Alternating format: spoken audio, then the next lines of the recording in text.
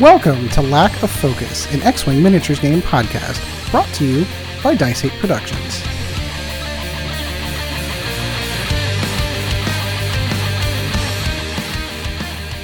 Hello everyone, welcome once again to another episode of Lack of Focus, episode 98, Transmission Scrambled. I am your host, Ed Horde, and alongside me tonight, my good friend, Mr. Sean Dorsey. Sean, how's it going, my friend?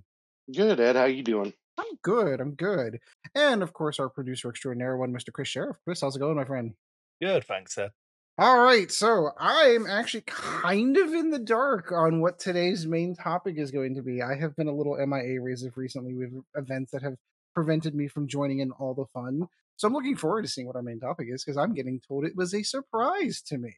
But well, we played the assault, no, not the assault, it's the scramble or transmission scenario, which you were invited to and come and play and come and watch, but you know. I was. Absolutely. So this is going to be the first in our series of like trying to deep dive on each scenario and just give thought. Like I said, deep dive. It's going to be our like initial. I've played it once. Sean's played it once. Ed's still not played it yet. I haven't even seen it. Like a deep dive on this scenario, so we can look at it again in like 6 months and realize how stupid we were. Well, good. I'm looking forward to that. In the meantime, let's kind of cover over what we've been doing in gaming lately in the old flight deck. Sean, what have you been up to lately, my friend? I hate the Force. Well, that's being saved for main topic. Ultimately, I've always, like you guys know, I'm not a fan of Jedi or anything in the movies and shows and all that. And I just like the world and the feel and everything else. But Chris and I actually played a game, which I'll let Chris go more into the in-depth details. I'll kind of give you the list that I played. And I kind of played it backwards after thinking about it as I was playing it, but I really wanted to go through it after the game in my head and figure it out. But I played the list that I brought up on the show last time, which was the Rebel list that I talked about, which was Ten Numb. He was outfitted with ion cannons, auto blasters, a shield upgrade, of course, the servo motor, S-foils, and elusive. I played Netrum Pollard.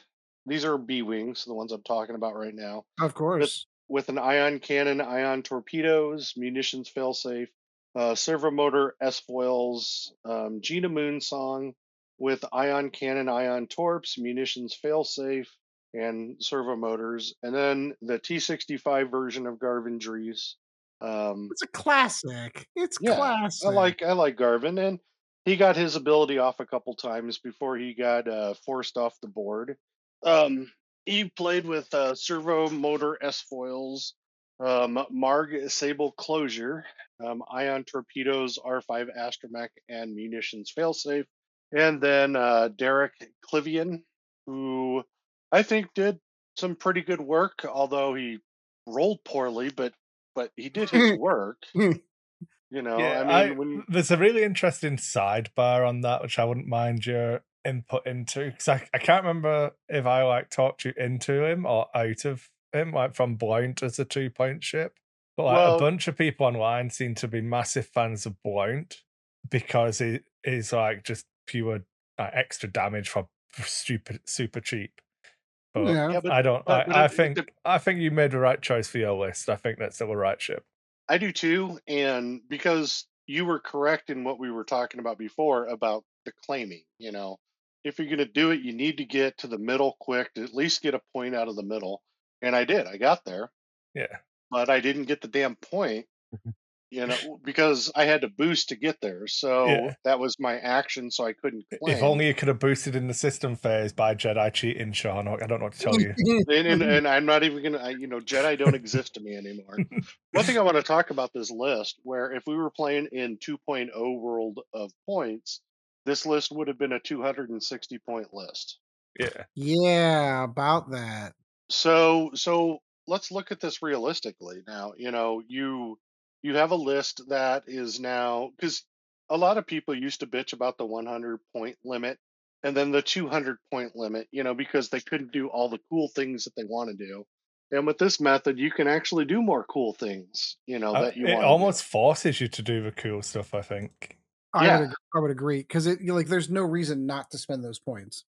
right. I mean, the loadout points. I mean, we used to sit back and, you used to always have the quandary of, am I going to spend the 2 points, or am I going to do the 198 or 98 point build, or 100 and whatever point build, 196 point build, or am I going to try to get that 4 points or 2 points for, to be able just to choose first, at that point. And, so you ended up underserving your lists, I think, at that point. With this, the nice thing is that the buildable side of this and the adjustable side of this can really be done in the loadout more so than in the ship point cost.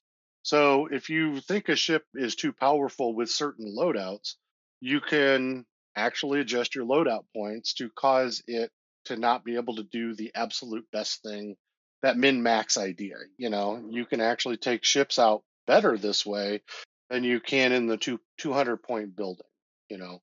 And then of course having a ban list if your stuff is just, if something's in the game it's just too good, like anybody using fucking force at this point. And sorry for the language there, but it's the only way that I can Sorry, express not it. sorry. Sorry, not sorry.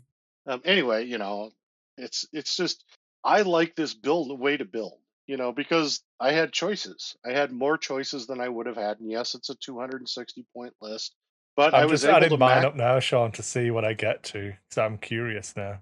Yeah, because I think that is a factor in this. I think that's something that a lot of people are missing in all of this new way of building, is that your lists are not limited anymore. You can load out ships. I can put 2 cannons on 10 num. I can put a shield upgrade on 10 num and still have him be decent. And the list. We talked about the list. The concept of the list was the knife fighting in the middle, and I think, with the exception of some things, the list did what it was supposed to do. It's a knife fighting list. Well, And I remember having conversations about ships like we have to spend X amount of points to even make a ship playable.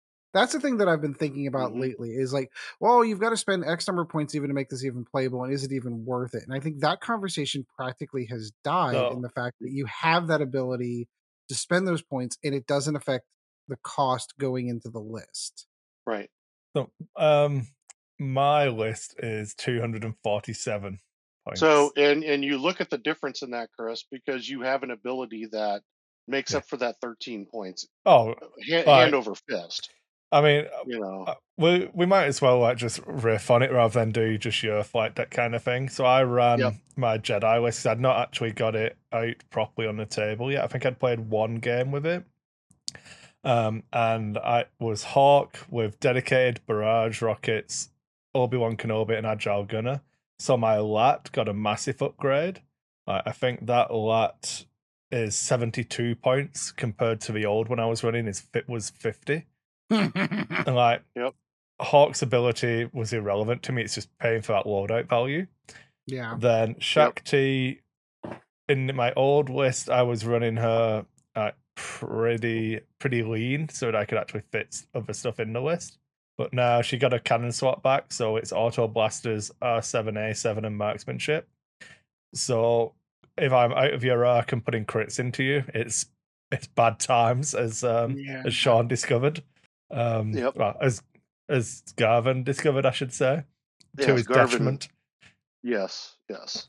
Then we have Luminara in the 7B with a hull upgrade and an R4 astromech. And like I'm leaving a force point on the table because I just don't care about any like compassion. I'm not interested. Instinctive aim. I'm not interested in predictive shot. I wasn't interested, and I only have 1 point, so whatever. I'm not even going to put the upgrade on there. It's fine. Then Mace Windu, because I can no longer afford Anakin with the protons because he's 5 points. I only have 4 left. Oh darn. But Mace with Brilliant Evasion, R4P17, which is when you fully execute a red maneuver, you can spend one of his 2 charges and perform an action even when you're stressed. And then calibrated laser targeting. So Mace always has force. It's next to impossible to force starve this ship. I think I spent all 3 of them in one turn, then regen 1 at the end of a round and K turn, so I'm back to 2, and I only need 1 force to convert 2 eyeballs with Brilliant Evasion for defense, so, like, It, he's just always evading for a purple action, and, like, yeah, he's been, really good. So he's been as good as I hoped. I don't think he has you don't get the fear factor of the Anakin Proton Torp, but he did work against Sean, that's for sure. I got a yep. few bullseye shots in there. And even when it's like a range 3 bullseye, it's still a guaranteed focus result, which is a Right. guarantee. Like I just said, I'm going to spend my force all the time, every time anyway. So whatever. And like even Yeah. if I K turn, I've got the thing for target locks or focuses because I can have 4P17. So he's just a Yep. beast. I really like it. But what I wanted to persevere with a 4-ship list to see if I coordinate and just pick my targets, and we'll go into this aspect of the game when we get to a main topic. But kind of if I'm only running 4 ships, I think you had 5. Was it, Sean? I had 5. Yep. Yeah. If I've only have 4, I'm outnumbered, so I can't 1-for-1 control the same number of objectives of you. So I have to pick the area of the table I'm going to fight over. But my ships are all maneuverable enough. The LAT's got a mobile arc with agile gunner, so it can always be pointed where it needs to. And all of my other ships can get to where they need to be to apply that pressure to that specific part of the table. So like I had a moving zone of like, okay, this is where I'm going to open up controlling. Then I'm going to sacrifice this one to move up and take those ones. And because they're all the same initiative, I got a couple where like I turned off the satellite for Sean, but failed the roll to switch it to mine. But then the second ship comes in and does it Right. because they're all moving together anyway. So I can like, okay, this is a first try, and then on the second try it's guaranteed. Yep. And I think it worked pretty well. I'm not gonna lie, I got lucky on Shakti's K turn to get behind Well, we had a couple Garvin. good maneuver points in the game. There Yeah. were where you're talking millimeters, of distance, and actually Well, probably less than 1 millimeter for each of us in it. well, I don't even mean so much in the move clearing. The choice to boost or not Oh yeah. in the system phase, because I didn't know what you dialed in, and if you just slow roll, like I've you know what I mean. But the Mhm. way it worked out, my K turn, I boosted in the system phase, then did the 4K behind him, and he did slow roll, so he was right at range 1. Whereas if I'd have just K turned, he would have bumped into the back of me. Whereas if it had gone fast, I would have, been out of like it would have been a worse shot because it would have been out of range. I don't think I would have been able to get the auto blaster, but I didn't. Right. Just so like the 50-50 guess on what you were going to do paid off for that one. Exactly. And then I Yeah. rolled hits, which I converted to crits, which he couldn't block. So he just got wrecked. hmm And a big part of that too was, so my whole point with the A wing was to get to your back row turn 2. Yeah. And I did. I got to his back row turn 2. I turned off the satellite, but then I didn't claim it, Yeah, he failed which the was roll to. annoying. Yeah. Yeah. So Yeah. the first round, Chris went up 3-2 because I got the 2, he got the 1 in the middle in his 2. So it was a 3-2 game at that point. If I turn that satellite off and then get it, it's a 6-6 game next round. Yeah. But that didn't happen, so he really went up in points. And I then think turn four is when it just really, was you it had not four. it was like a 3-1 round in the second one because Yeah, it was a 3-1 yeah, because I did get the roll to switch it to to mine on switch one it. action. Correct. Yeah. Yep. Yeah, Yep. and then I So killed Garvin the next turn, which like widened the gap. yeah, it was like Yeah. 18-6 or so, 18-5, 18-7, something like that. I think When we at the end, I think it was like I think you were at like 11 or 12, and you couldn't stop me winning next turn. Yeah, I would have had to. We figured it out. I had to kill 2 ships to do it. Yeah. And there was no way I could do that because of a certain ability that damn ships have. But and a lot of it was, there was also a damage disparity where you did 14 points of damage to my 2 points of damage, Yeah, like which was difficult. That's something that it's hard to overcome.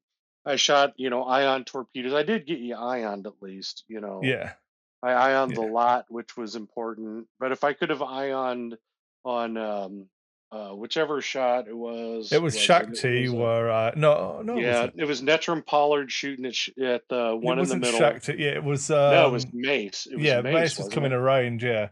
So I'd Yeah. taken the So evade and I yep, roll Sean got 3 hits out of 4 yep, and I rolled evade blank. But I'd taken the purple evade.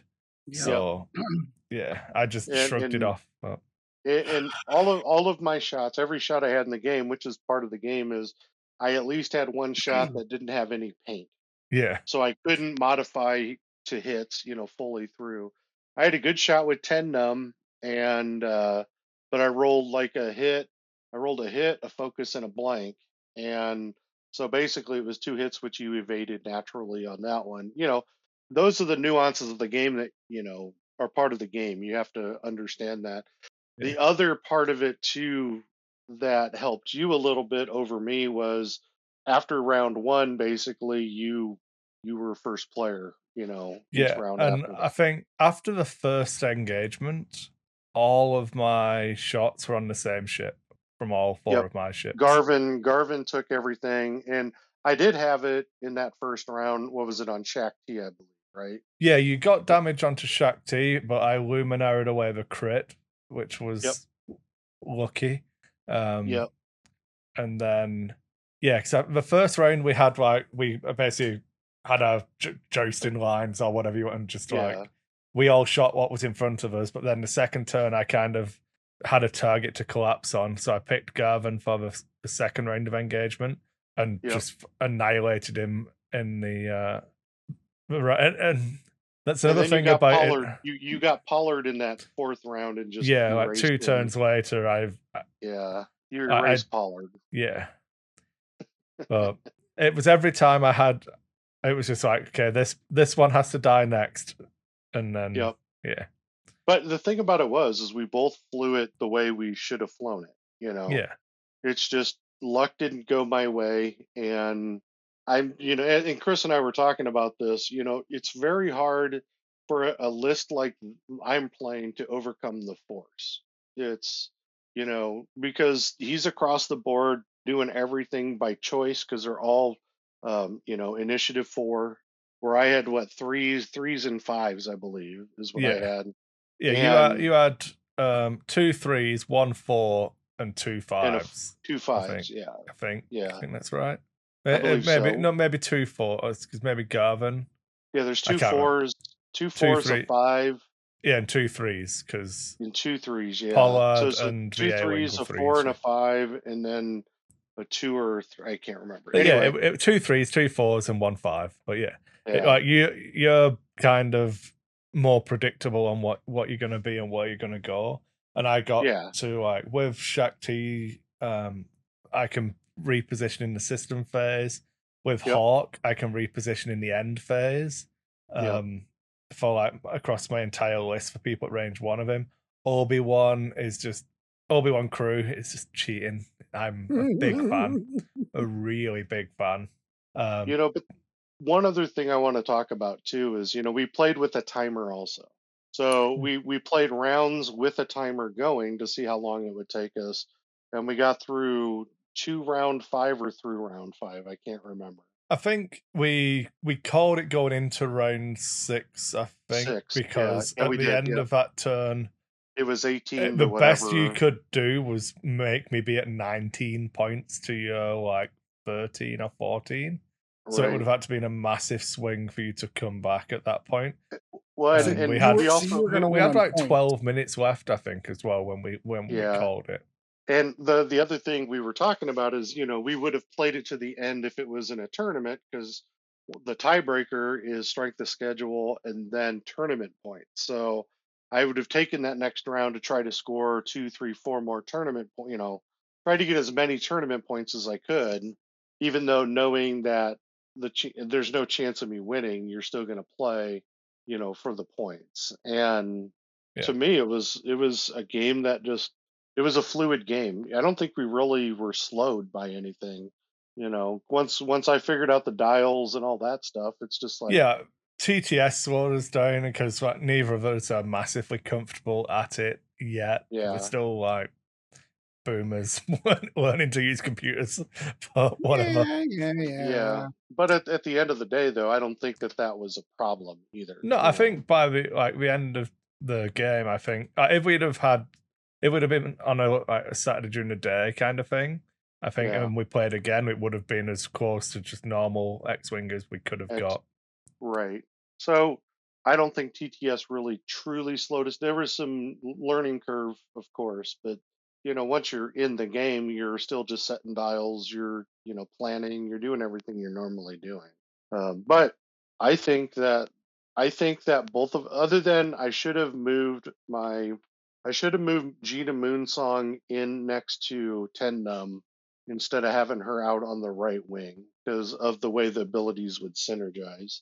And then I probably should have put Garvin out on the right wing when I did it. That would have been kind of the change that I made. But had the three B wings in line with each other because their whole thing was passing the stress and to stuff around. Yeah. yeah. I think and one then, thing that I would have looked at for your list was for the A-Wing, I think putting the new config on it so you get the turret and you lose the action into a boost, but you can boost in the system phase like I was. And I think that lets you get to that middle objective every time. If you dial in like system phase boost and 5 straight, you get there every time. Yeah, and it's like I said, but the A wing doesn't have upgrade points, so yeah, it's a 0 point config. I think it's the only thing you can put on it, but yeah, it is. Yeah, and I didn't go that deep into it because that was kind of the fifth ship in my list. Oh no, it's one of those. I don't think there's anything wrong with not taking it because there's a. Well, no, I didn't even realize that was there. So yeah. I know you had talked about it on the last show and stuff, but it was like there's enough for me. You know me, I like simple, easy lists that I don't have to think very heavily through. You and me both, brother. The other side of it is if he's going to be a flanker, though, you actually don't want it because you want to be able to get to the objective, take the scenario action, and then boost around so you get the arc on people. Yeah. So for him, though, there's benefits either way of doing it. Yeah. His role was to get to that back line. That was my concept going into the game was I need to get into your side, take away because you're already past him, so you're not gonna try to reclaim what's on your side. That was my entire game plan as well, though, was like I'm not gonna hold a line, I need to be moving all the time and adjusting where my strength is so that I can fight you, because if I try to hold the line, I lose. And my strength is in close quarters. Try to get range 1, range 2. Use the ions to, control you, K-turn with 10 num, things like that. That's the concept. K-turn with any of them because I want them to give 10 num the stress anyway. Yeah. Because 10 num's 10 num. And, it did and didn't work. And, I mean, the game itself was just a game. I don't think. Yeah, no, it was. I enjoyed it. I was very pleased with the game. There were just one aspect of that list of yours that's just so hard to overcome. And the reason why I say that is because I've played against your force lists twice now. Yeah. And the force was the deciding factor on killing your ships. If you don't have force, Darth Vader in the first game we played is dead. Yeah. If you don't have force in this one, Shaq T could be dead. I think the thing in this game that stood out to me is I got the force saved me on defense. Yeah. I think I had really good offense, but I think I worked to get it because You did. I got bullseyes. I made sure the Lat's arc was pointing where it needed to be to give everyone rerolls. Yep. And all of my shots were effectively double modded. So anytime I didn't have the Lat reroll, I was taking the target lock for target lock and force. So my worst shot was a barrage rocket shot that only had the focus token. Yeah. and I still had him in Still, I still had him in bullseye, so I could spend more charges from my Barrage Rockets for rerolls.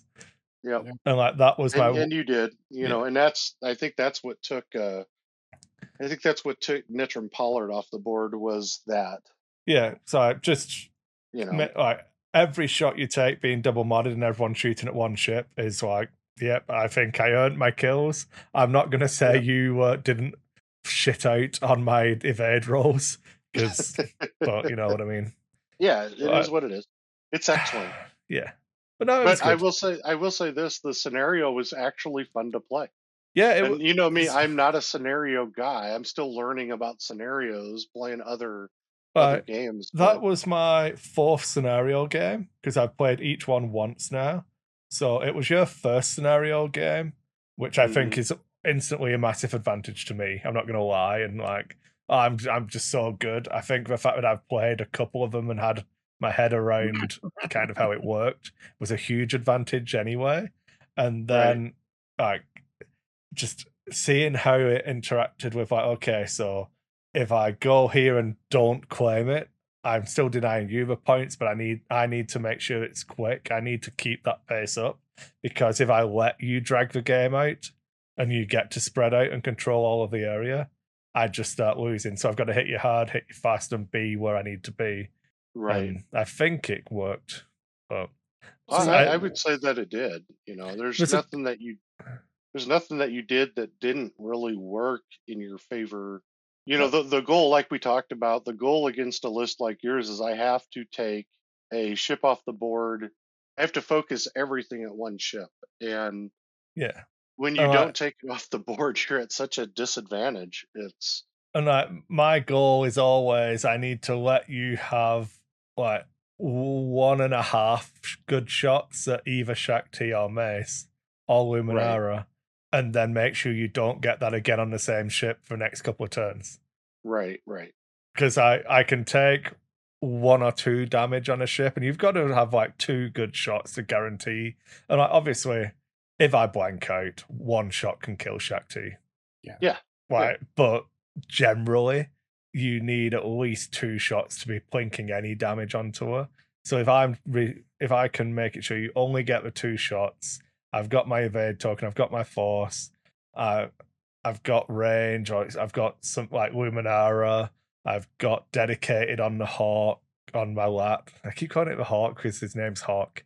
On the lat, who is named Hawk, I've got dedicated. So, you know, there's a bunch of little nuances to try and just give you a feeling that, oh, this is a good time. I'll take this shot. And then she boosts out and does a 5 straight or a 4K, and you can't shoot her next turn. You've got to switch to Mace, and then he does the same. Then the only one I can never stop you shooting is the lat, but it's always in the middle, just being a big anvil for everyone else to work around. So, well, and it's still a tough ship. It's got 10 hit points, you know. yeah. I mean, I only took 1 shield off of that because I was shooting it. It was shields down, I think. No. I only took 1 shield off of it, and that was the ion shot because I shot it at range 3 the rest of the time because I focused on. I did, yeah. So I'd rolled a bunch of evades of it as well, didn't I? Yeah. Yeah. Yep. Yeah. Yeah, you were at range 3, and listen to the tone of his voice. Yeah, I did that.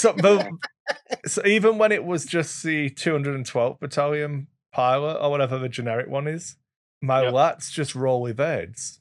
Like having Agile Gunner means that I never have to use my action to rotate the turret. So I always have a focus generally. Now I've got Obi-Wan on there as well, so I generally have focus and a force. So it's deceptive how much that 1 agility just like, yeah, well, there's an evade. Oh, it's obstructed. I'll take my 2. Oh, I got another evade. But yeah, again, I think I rolled double evade like a couple of times with it because it was like either obstructed or a range 3 shot. And I ended turns with like focus token still on the table because I just didn't need them for defense. So oh jeez, whatever. Yeah. So you know, it was just one of those games where it was pretty lopsided, but it was a game where it could have been different if a few other things happened. You know, it's just the way that played out. For me anyway, I felt like I had a better understanding of how this type of list will work in that scenario. I Hmm. still want to play. I think I've got an 8-ship vulture swarm. That's like just 6 vultures and 2 hyena bombers So that that's I for want to you, Ed. try. You can take that on against Ed. Yeah, I was gonna say that I think swarm on swarm would be a ton of fun. Um, well, I think uh, it's more not even like the opponent's list. It's how do I play this in these different missions, like where I'm Yeah, just got to sit up because obviously I'm going to take a big rock, so where I can just sit on a rock and just be next to it. But like, there's loads of points for people to have seismic charges now. Yep. So anyone who can have a bomb, if you don't have a different plan for it, should probably have a seismic because what's it really costing you? Right, it's included in your points now. So, hmm Right. Right. Exactly. No, can you? I will say this. It's playing against Force for me just isn't as fun as just playing against list on list. That's just my opinion. Yeah, But it doesn't mean I wouldn't play. Want to play against the list with Force because there's a challenge to it. But I think you know, when you put one thing that people isn't immediately apparent with the Force about how strong it is and where the strength in it lies. It's not in the actual abilities of. So yeah, fair enough. Like the Aether sprites can do a reposition after a move and then their action, so they get to double reposition. Soontia can do that, and Intercept can do that. It's right, not. right. It's the I can always have this calculate token, and Hmm. I just have these passive mods. So if you don't plan around me, have it's I think what was I say? It's like playing against the old Commonwealth defenders, wasn't it? It was the reference I used, Sean. Was that Yeah, if you don't have a plan of how you're going to focus multiple shots on one of them, you've got this token stack that you have to be able to deal with. And right. that's how it feels to me, is like the triple defender style list. Like I just have that many like this is why I think Obi-Wan's absolute fucking bullshit. I think it happened once. This game, I didn't get the dream, but it was very close because the dream with this list is um, Mace takes the purple evade, so he spends one of his force for that. Then gets shot, spends his evade. Obi-Wan says, "Okay, you can turn that into a focus token now." Then he shoots someone at range 1 in his bullseye, and he's now got a focus token to convert all of it because he adds a focus from calibrated, and it's now like a 3 dice plus. So I'm like, I got to actually spend the evade, turn it into a focus, but then it wasn't a bullseye shot that he took, and I think I just rolled natural hits anyway. Woe is me, so I didn't need it. Yeah, But yeah, yeah. but that kind of thing, oh, like just it just feels dirty sometimes. The shit you can do. I feel like I always have a token stack with a ship that's getting shot. Which whether that's me doing the right thing or the list being fucking easy to play, I won't. I won't comment. I obviously I would like to think that I'm just a highly skilled X-wing player who will dominate the world with this list, but I think we all know what the truth is.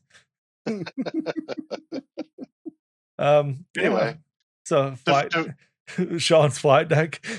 yeah, yeah. The and other the most other thing I impressive. did is I got some models base painted, so we'll have the next couple years of blue on models before I have to strip them, redo them, and then actually paint them or not. So I'll be playing some Space Marines with some paint on them, and my son got Good. my son got his stuff base paint based up too. So we'll at least have models that have something on them and kind That's of a go good from start. there. So That's a good start. so last week was kind of a productive gaming week, and um, played some Project Zomboid too. So not too Good. And bad of a week. you played D&D as well. And played D&D. You Yep. got to be pivotal. I Yep. feel like that's probably one of your biggest sessions we've had in the entire 2 years of campaign. Oh God, Yeah. yeah. I Like Yeah. we think were so close to dying so many times. Yep. Yeah. No, I mean, the one thing is we are running out of that ammunition. So if we keep doing this, we're not going to be alive here much longer. But we got very lucky with Vesserin and myself, Ed's character, and Theseus, my priest, and we got very lucky because we got basically just shat upon in one room, with our, with our very methodical play that we have as a group. We basically had, out of 5 characters, 3 of them down, me with 8 hit points, you with like 2, Ed, or something. Oh god, yeah, no, And I was down to like teens. I was in the teens. I have 94 hit points to start. I was in the teens after that. yeah, if I don't roll the saving throw, Same. the game's over. It's If I had literally, rolled, if I had rolled mine, I'd have been. The whole party would have been down. Yeah, it was 53, and it was basically 100 damage you all took from the triggering the encounter. But yeah, it was I think enough. It was enough for me to take half points on the first save, and then I failed the second, and I went from 84 to 8 points of damage. So what's that? 76 points of damage with a full blast to the face, and then a half blast. Mm-hmm. And really and truthfully, we just got very lucky. I had a moment of like, oh well, I mean, I suppose ending the campaign like 20 minutes into a session is okay. Yeah, gives us loads of time to decompress about how it went. Right. Well, yeah, you guys were accidentally correct, I feel.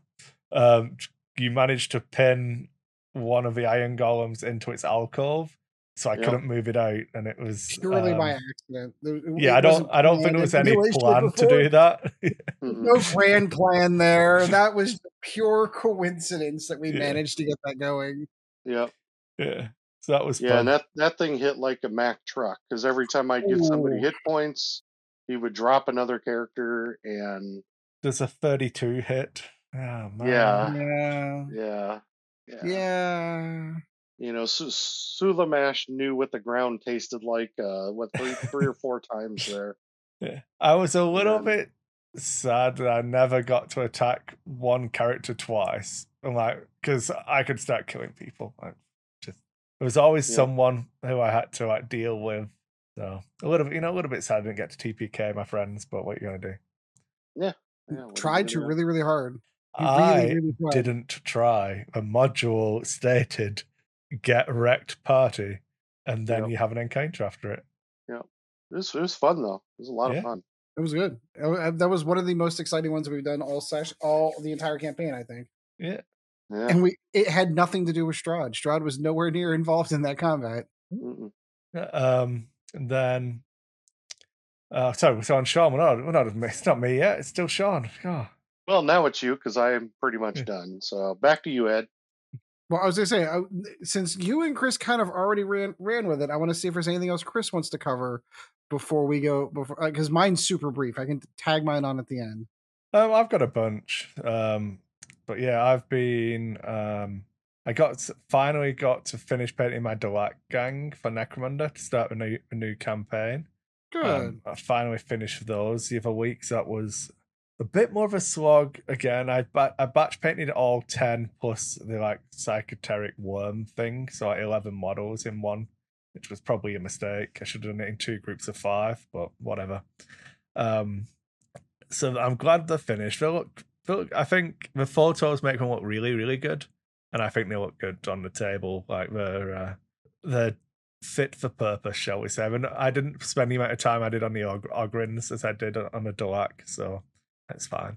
I got to play some X-Wing the other week, so I have played every scenario at least once now.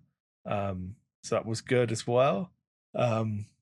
Have I done any other gaming? We played Arkham Horror. We finally got to play the next scenario in the Innsmouth campaign, which was really, really interesting. It's like the entire town of Innsmouth's flooding, and you're trying to make your way to a train station, and the water's catching you. But you could pick up keys along the way, and if you had all 7 keys, you got to read.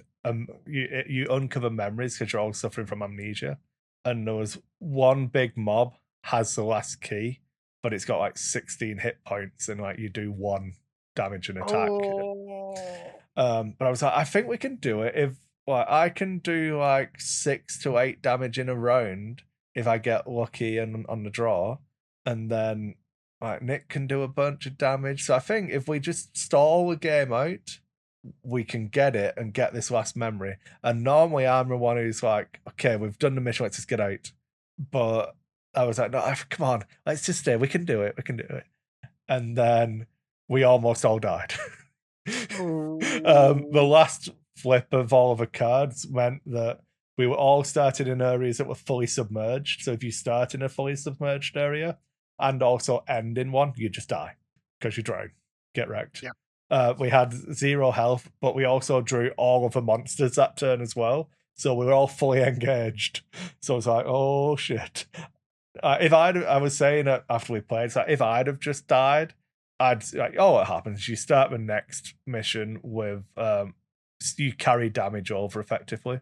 I was like, I would have been fine if it was just me, but if I kill all 3 of us, I would have felt bad. But we managed to all cut and run, so that was fun.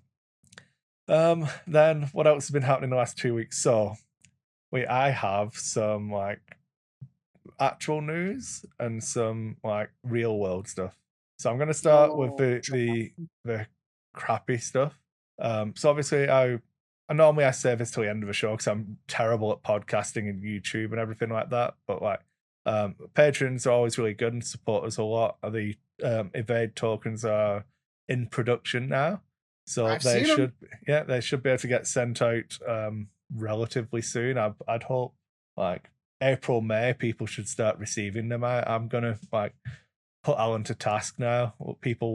Some people will receive them in end of April, middle of May kind of time.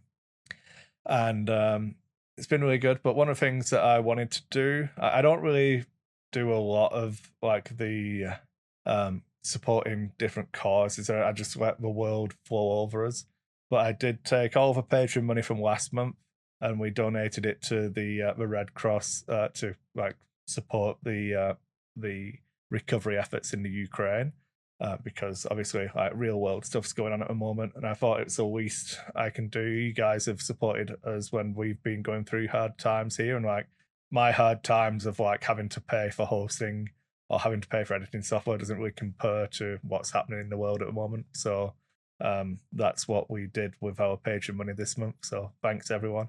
I'm not going to do any like big publicity posts on it. I'll throw a post up on the Patreon for people so you can actually see the results of the donation kind of thing, just so I'm not.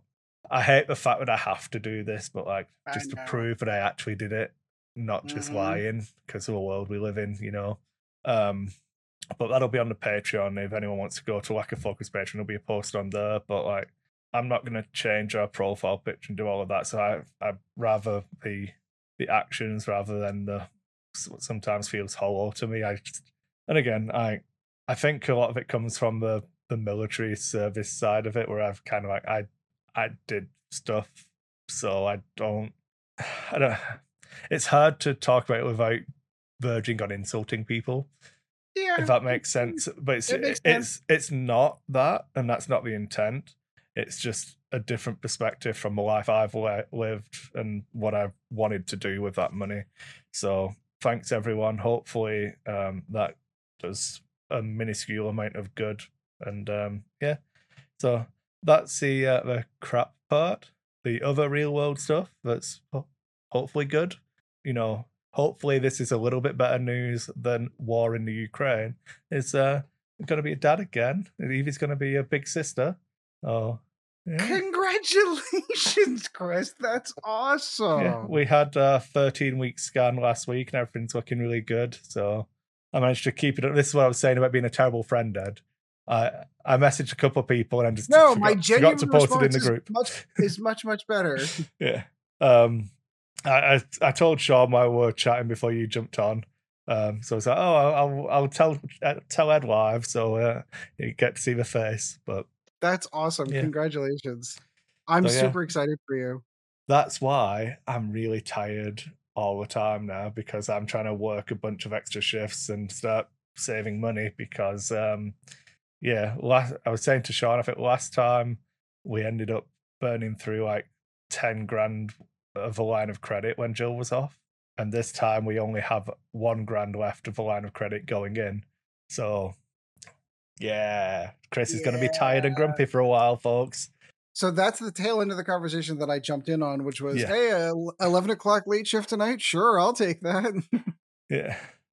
It's just been one of those things where I've been like kind of jumping in, trying to do as much as I can there. I've still been trying to make content 'cause I'm still super excited about like X-Wing and like the new version of a game. It's been really interesting. So I've been going through making a bunch of videos, which have been going well.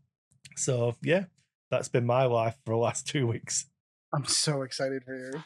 Yeah. That's awesome. Yeah. It's been fun. Like obviously, like don't really have much family here, so it's only my mum who's been like a couple of times since Christmas. We've just been like keeping it under wraps, not really told anyone, not spoken to anyone about anything. So it's all like, but yeah, we're telling people now. Right, so you guys all get to find out at the same time. Yay! I found out a few days before all of you. I'm just saying. I'll post pictures in the Discord now. It's fine. Okay, all right, that works. That works. So they say, Chris, once you have one kid, having two is completely easy. That's a lie. Oh, I'm fully that is right. that is a flat out lie. The stupid thing, I'm terrified because Evie's really, really good, and it's been really, really easy. So I am no way prepared to have a difficult child. Well, it's not even that. For me, it was you evolve to a point as your child grows up that your life revolves around the child. Your life revolves around this is how bedtime works, this is how this, and then something comes in that has a completely different routine that doesn't do the things that you do, that you can't do all of the same things you want to do because we want to go to the park, we want to go here. It becomes a little bit more of a chore than it was before. It was the same chore you had 2 years ago or 3 years ago, but now it's that plus one. So now it becomes like it'll be fine. You'll do fine. Yeah. I'm not worried. I'm just terrified. Oh, yeah, I know. It's fine. It's all right. I'm fully well aware. I'm still waiting. I still have they're older now, so it's a little bit easier, but I still have that thought in the back of my head. Like I go in and check on my kids from time to time. I haven't heard from them. Are you still breathing, right? Like I still have that you're still breathing, right? thing still in my back of my head all the time. I don't think that ever goes away. Yeah. Yeah. But I don't know how to follow. I don't know how to follow that up with my flight deck. Like, how do you follow that up? I'm gonna make you because I want to go and fill up my glass. So I want to disappear. So you have to vamp until I get back at least. That's fine. I'll talk about 40K. You don't want to hear about it anyway. I'll still hear it. I just won't be able to call you an absolute loser who spends time playing 40K instead of X-Wing. Luckily, I got it in early. Yeah, you did. You did. So I did get 2 games of 40K, and that's pretty much the only gaming I've really been doing aside from other things. I'll get to that in a moment. Went to the game store, got an opportunity to play against Chad in the league game, which we hadn't actually had a chance to play our league game, which was fun. 1,000-point games. We one of the players pointed out to us that we were playing on table sizes that were incorrect, and I kind of semi knew this, and I've known it for a while. Technically, the size that you're supposed to play on for 1,000-point game is 30 inches by 44.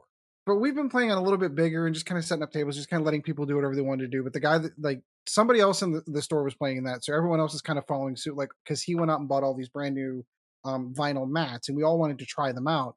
And the first time that I played on a table, that was really small. So, Sean, I know you have to know this. You have to like the standard card tables that every freaking game store has. Yep. They're all the exact same. Like these mats fit on those tables. Like I don't have to put a board over top of it like I would if I wanted to get a 3 foot by 3 foot on it. It just fits on there. And it was really kind of strange to play on a board of that size, that small. Because even as Chad and I were setting up, we're like, this is really tiny. But we ended up playing the game. It ended up turning out. It ended up going. I had a great turn 2. Basically, I had ducked behind a whole bunch of walls with my Necrons, and he charged forward. And and he took objectives in the beginning on his first turn. My first turn was I think I shot with 2 units, but I'm kind of waiting. And then he moved forward, and my Scorpec destroyers went completely insane and killed this unit, and moved on to kill that unit, and moved on to kill that unit, and it was just legitimately, I'm absolutely loving Scorpex now that they're in core. There is a unit in the Necron Codex that it's called a Techromancer, that allows you to look at a core unit and say, hey, one of your guys, get back up. and they moved Scorpex into core, which means that every turn I can take a 65-point model and pick it back up. Right. So even if Chad manages to kill one or two within a turn or two, I'm back to full strength. So legitimately, the last couple of games that I have played, I've had like 3 or 4 models at the end of the game that are quote unquote dead. Everything else keeps getting back up on my Necron army. It's been a lot of fun. The game that I got to play last night, I was the one that I was looking for the most. The main reason I got a chance to play against a guy by the name of Brett. Brett is the guy that I wanted to bring into a league. The whole reason why the league is designed the way that it is more of a fun league than it is a competitive league. Brett is one of those players. I love him to death. Plays the armies he plays because he loves the lore. Doesn't care about competitive, doesn't care about what does well on the tabletop, doesn't pick his units that way. He picks the units right because it makes sense in the fluff. He builds his armies the way that makes sense in the fluff. Like in this particular book that he was reading about Genestealer cults, these are the units that were in there, so that's how he plays it. Because he plays a lot of Crusade. He up until the league had started, he had never played matched play, which is I considered have heard that Crusade's the best way to play 40k. He's convinced me because part of the deal for him joining the league and playing a match play was that when the league was over, that I would play with him and his friends in Crusade, and I agreed to those terms. But he was the reason why I wanted to get the league started in the first place. He and I got a chance to sit down and play. We had a barrel of laughs. The wins, loss, even some of the dice rolls, like legitimately didn't matter. It was just a great, fun game. Had a bunch of fun, and it was serendipitous for me to be able to get an opportunity to play against him because he was the guy that said, "Oh, I'll never play in a league." And here he and I were sitting down, having a good game, having a fun game. Nobody's getting salty. He kills a unit of mine. I'm laughing at the same things that he's laughing at. Like he had these guys at Genestealer called that came up with they're all on bikes and they all roll up on my Doomstalker, that big War of the Worlds kind of thing with a big gun on its forehead. 2 squads roll up and throw hand grenades into it and killed it in 1 round of shooting. And it was hysterical. And we both had, and they died the very next turn to the Scorpex that were hiding behind the wall. But it was a ton of fun. So that was right there was the whole reason why I wanted to do the league at the store the way that I did it, was to have guys like him come in and just absolutely have some of those hysterical events happen for people like it who don't care whether or not they win or lose a game. So that was a ton of fun. That's it. That's all. Like legitimately, that's all I did gaming wise. Nothing super special. I had someone from I think someone tried to scam me on eBay, which I can't wait to see how this turns out because I got like 5 more days to come to the fruition on this one. I cleaned and sold a PlayStation on eBay. I sold it for $100, and 4 days after the guy got it, he responded to me saying, "Hey, I want to return it because it's damaged," which I thought was really strange because it clearly worked whenever I sent it. And I said, "Sure, send me some pictures and let me see what happened." And it looks like it looks like it was damaged in shipping. Like it was dropped and the one corner is kind of mashed, and it's right where the power button is, so it won't start up. Well, that's a shame. I had paid UPS to ship it and wrap it. So that's on them. That's not on me. So what I said to him was like, "Well, sure. Well, I'll send you a return label, send it back because I have extra parts. I have a non-functioning one that I can just swap the case in. So I can take that motherboard, put it in this one, fix the case. I have a brand new button on there, and then I'll just resell it." So for the $22, I think it is, for him to ship it back to me, no problem. I mean, I'm losing a little bit of money, but I'm not losing everything. Now, if I had something that I had, and I've done this before, when I've had something to return from eBay, I've bought something, it was damaged or whatever, I ship it, I don't know, within the next 24 to 48 hours. He hasn't shipped it yet. And eBay gave him until the 14th. If he doesn't ship it by the 14th, they cancel the refund request. I've already gone through and put through and got approved from UPS my insurance claim on them, saying, "Well, here's the photos that he sent me. Here's what I sold the auction for." And they said, sure. They reimbursed me. It was insured for over $100. So they're going to reimburse me that and the shipping. So I'm getting my money back for everything from UPS, but he hasn't shipped anything yet. And I happened to mention this at work, how I thought it was really strange. Like if I wanted my money back, I would I sent him a label in the email. He acknowledged the email. Why wouldn't you just put it back in the box that it came in and off it goes? And one of the guys that worked to me, who I had not thought about this, is like, there are plenty of people out there who buy things on eBay, claim that they're damaged, realize you're not going to pay the shipping back, and say, hey, refund my money. You refund their money and they get to keep it when it's not really damaged. And I was like, well, he sent me photos of it. He said he sent you photos of a damaged PlayStation 3. How do you know it was the one that you sent him? And I went, I don't know that it was a sent him. I'll know it when I get back because I got in the habit whenever I cleaned them, right on top of the power supply. Serial numbers. No, right on top of the power supply, I write the year, month, and date of when I changed the thermal paste. So if anyone ever opens it, it says right there, thermal paste was changed on XYZ date. So when I get it back, if that's not there and I have photos of that, I'm going to know that he sent me back the wrong one. The guy at work would convince me, he's like, if this guy hasn't sent this back, and it's been almost 2 weeks, he's like, that guy found pictures of a damaged PlayStation online, is trying to scam you, and said, the minute you sent him the return label, that's where the whole thing stopped, because he realizes he can't send it back because he doesn't physically have it. Right. Now, I don't know if that's the case. I mean, he still has 4 days. Yeah, but I think it's correct, though, the way that people are, is that a lot of people don't want to pay the return because you're losing money 2 ways that way, because you're paying, for the return, and most people don't insure their stuff like you did, Right. Because either they don't think the insurance is worth it, or any, things like that. Like when I send anything anywhere that's of value, I always insure it. Same here. That's the policy that I have too. So in 4 days, I'll know by the time this show airs, I will know whether or not that guy put it in because the USPS label that I sent him will either have been used or it has not been used, and then eBay will cancel the refund request. Right. But I feel but then I feel bad because I went to UPS and made a claim, an insurance. So now I've got yay, I don't have to pay him $100. Wait, now I've just committed insurance fraud.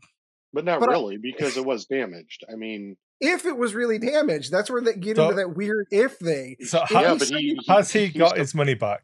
No, because eBay holds the money. So eBay gives you the option. You can either refund the money now and then just end it, or you can take the option of sending him a shipping label to return it, and when he mails it, then they release the money to him. Right. If he hasn't shipped it back, they're not going to release the money to him. Well, then he has 4 days left. Then just throw the UPS money into a CD, and when UPS comes back at you for insurance fraud, say, here's your money back, and I've just made, kind of like banks do, Yeah, I made a couple of bucks on the interest. Right, exactly. That's not a bad idea. So yeah, now I have that moral quandary of, I thought I was doing the right thing. Hey, I need to make a claim. I don't want to lose all my money on this. It is like $100 I'm losing. I'd rather have the $100 back.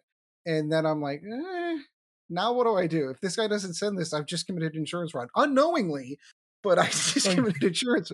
You could always email UPS and give corporate America some more money.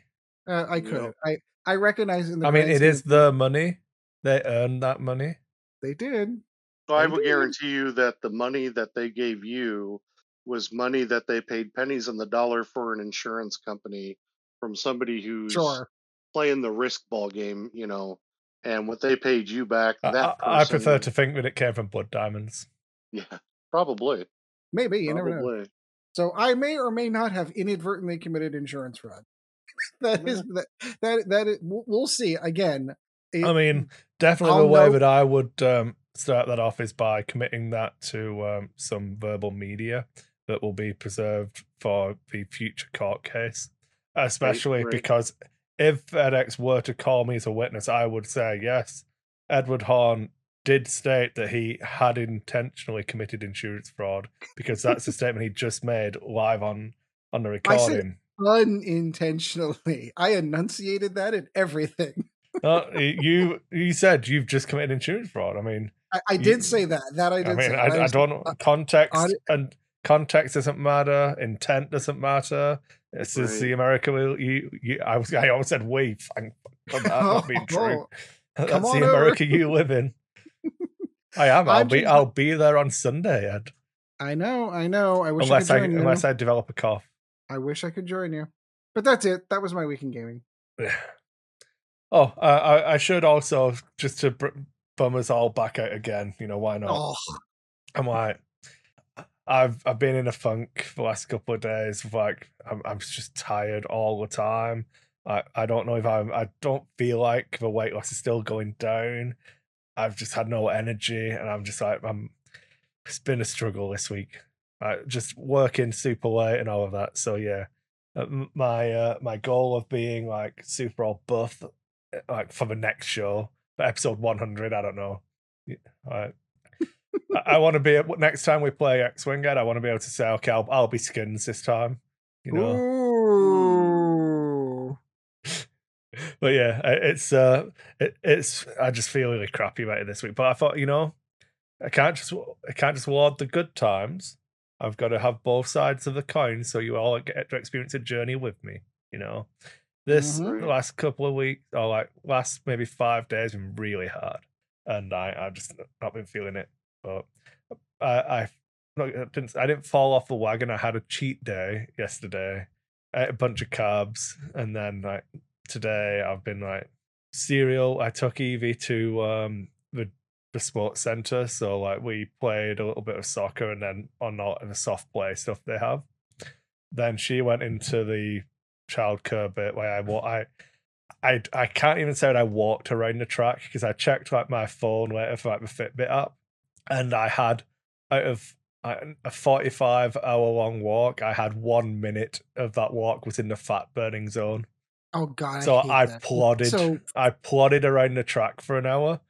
I did my 10,000 steps today, but they were awfully slow steps. it's so frustrating to me. Oh, That is like easily what kills me is like, so we went to this is I think I've mentioned this before. Due to COVID, we elected to have our kids go to a cyber school as opposed to going to in-person school because we didn't want them to get COVID. Surprise, we still got COVID. Uh, Delta variant turns out to be it's super contagious, just in case you didn't know that. But through their online school, they had a field trip to a ski resort, a fairly famous one here in Western Pennsylvania, Seven Springs, and they were doing snow tubing. And just me hauling my like they even had one of the conveyor belts. Like it was stupid easy. You have a little like they have a little walk the dog on the snow tube kind of you literally just drag it from where the tubes are, you get on the rubberized conveyor belt to the top of the hill, slide back down, and do it over and over again. I burned all. I double wrapped my exercise ring on my Apple Watch, and I'm like, how is it that I can do that? And I feel like I didn't do anything. I didn't do anything. I just walked so 35 feet the and then rode first and then rode an escalator up so or for my conveyor belt up. birthday, I asked for one of the Fitbits that did the heart rate stuff as well Mhm. because my old one only did steps. So the first night I played like X-Wing and stuff, my phone was like, "Oh man, you've just done like 4 hours worth of high intensity." What am I? So do I get that jittery playing X-Wing that my fucking watch thinks I'm having a heart attack? Jesus, and this is me playing. So hopefully that puts some like understanding of me saying like when I'm playing competitive X-Wing, I don't like myself because this is just playing casually in the fucking group. All right, so Sean, you're going to be able to relate to this story maybe a little bit more than Chris will. Every single day that we go up to play 40K, Gabe and I ride up together. We swing by Wendy's drive-thru. He gets chicken nuggets and eats. He tests. I had to stop dosing him for food that he was eating because either his heart rate's up or he's moving as much as he is. He would Yep. drop and drop and drop. So legitimately, It's stress. he can It's the consume stress. like 120 carbs worth of food. He drinks diet sodas, like so he doesn't have any. It's not drinking them, and then his blood sugar never changes. Yep. And he's just doing the same thing that you're talking about, Chris, where he's just standing over a table, rolling dice, looking up rules, moving models. That's all he's doing. But for me, that's super bizarre because in my mind, in our world, in the having diabetics in the house, any carbs you consume, you have to put insulin in their body. Otherwise, they're going to be 400 in an hour and a half Yeah. for their blood sugar. Not Gabe. He's even the whole way through, which is completely fast because he's not doing any work. It's like Sean said, it's all the stress of him putting his mind through all of that motion to get that going. It's really interesting. Is he on a pump? Yep. Yeah, a lot of that because you're bolusing higher at dinner too. Yeah, but he's So getting but he's getting nothing. He's getting I'm not nothing. bolusing. It's the not bolusing. It's the insulin that's always running. Yeah, the long lasting. Yeah. Yeah, because there's always insulin going in, but you bolus when you eat to counteract the carbs. Correct. And what it is that the stress levels are so high that the continual insulin draw is enough to keep him, at a steady pace. Which is just fascinating to me. It just is genuinely fascinating to me. Yeah, Anyway. the big problem with that is they can, crash overnight and things like that Oh, I know. because of it. Trust- But that is the mystery of diabetes, Sean, I haven't gone to bed before 11:30 in 10 years. Yeah, Aaron, my son, was so insulin sensitive that we had to test him at 3 a.m. every night for probably 10 years. Oh yeah, I totally done that too. Yeah. Because what'll happen is I'll make sure that I'll leave here. We're going to be done recording this podcast. I'll leave here. I will get up and go and test the kids. If any of them are even in the low 100s, like 104, 105. Yep, you give them a snack. Or we do juice. Apple juice. They're at the point where they can zombie that, so I can just put the straw in their mouth and they'll drink it. They don't even know they're doing it. They've reached that level. Yep. But then I've got to set an alarm for 3 and get up and check blood sugars again. Do you do the protein snack at night with them? No. We probably should, to be fair. Just like meat sticks or cheese sticks or something. Yeah. Okay. Along with their regular snack, So in a way, I guess we do, because we do keep a lot of cheese sticks in the house. Yeah. Like all this zero carb. Like one of Gabe's favorite things to do, he'll make himself 2 eggs before he goes to bed. Yeah, which is good because that's the. And I know we're getting into the juvenile diabetes talk on X-Wing podcast, but I mean, I'm sure some people prefer this talk to the 40K one, so takes all sorts. Yeah, just if you can, try to get them a little bit of protein because that'll help them if they start to sink. It's such a long-acting carbohydrate that it'll hit later on in the evening and stuff. Right. But yeah, anyway, so that's it. That is my gaming talk. Yep. So before we move on to the main topic, I just wanted to preface it with the stealth updates that AMG have been doing to a rules reference and the scenarios. It just it's nothing big. It's just like everything. It feels like this is wrong, but what it feels like is, oh, you're just gonna fucking whine about it on Facebook, are you? Well, shame I fixed it yesterday. Yeah. I'm not going to tell you so you look like a fool. Oh, the rules reference guy keeps saying this and it's wrong. No, it doesn't. Look, I can show you. Yeah. They changed it. Are you sure? Are you not just insane? Do you hate AMG that much? Yep. No. But yeah, they've just gone in and cleaned up a bunch of wording for things. Like the scenario, they've changed it to be like at, not within for some of the ranges. They've clarified scenario actions even tighter, and they're just kind of anything that people brought up, they seem to be reacting to. But like, I feel like that's like 2 or 3 different PDFs have changed in like, are we at 3 weeks since this happened? Yeah, probably. So, yeah. But yeah, just like staying on top of it and doing, I would like to call it due diligence, but given the hysteria that like some people interpreted from like different things that were said, oh, we're never going to get updates or whatever. I'm like, oh, this seems like a really good sign. So I was just going to say, good on AMG. Just like everything seems to be ticking up, and I don't know if it's their side that is different to FFG's side, or if like Disney are treating them, or LFL are treating them differently or whatever. But like, I'm just going to check. Like, this is. Whether they work the line of what does and doesn't require approval more or not. It's like, oh, we don't need to get approval to fix something that's blatantly just a spelling error or something, do we? I don't know. But yeah, I find it's interesting, those little differences. Are they doing version history? That's the only. I'm currently down with it. I have as long as it's Star Wars Scenarios 2.220. Sorry, can't speak. Scenario 2.02022, so 222. I don't know. Did I download it? I'll have to. I don't Oh, actually know if it'd be on my phone if it'd be anywhere, so I'll check what it's on my rules are. iPad, which is upstairs. I could run up and get it, but I don't want to interrupt. But No, as you long as can fill and I'll look as long as you're vamping, so we're not sat in silence. yeah, no, give me 2 seconds, then I'll go get it. No, it's in. You talk, I'll look. Oh, okay. Well, so yeah, I can't look and talk at the same time. Oh. that is my. I'm totally on board with it. I think it's a fantastic thing. The only thing that I want to make sure is that we're ensuring that we have the correct documents out there. And this is developer ed. I'm going to put my developer's hat on for just a couple minutes while I'm sitting here. Versioning history is important so that I know what version we're dealing with. So whenever someone goes to a tournament and says, "Do you have the latest version of the rules?" you'll be able to look directly on the document that it says version blah blah blah, so that you know that that is the correct document. I'm 100% on board with spot changes. If they're going to make changes to the grammar, we forgot a comma here, we made a misspelling here, we meant to say this but we really meant that, as opposed to letting that ride for 3 months until the next update.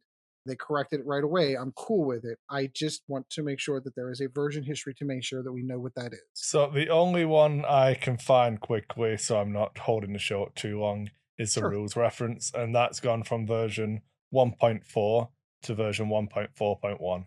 Perfect. So then, yeah, they are keeping versioning history, which is exactly what we want to do. Like the Good on you, AMG. scenario might just be it might be February 2022, because that would make sense, but it might also be. Well, hold on, I can tell you because I have them up. I have them up on my drive. Yeah, I don't have apparently I didn't save a scenario to my phone, but whatever. Hold on a sec. Give me 1 sec. So scenarios, I can find a version on them. Oh, I also went swimming today as well. Well, that's good. The scenarios are just effective date.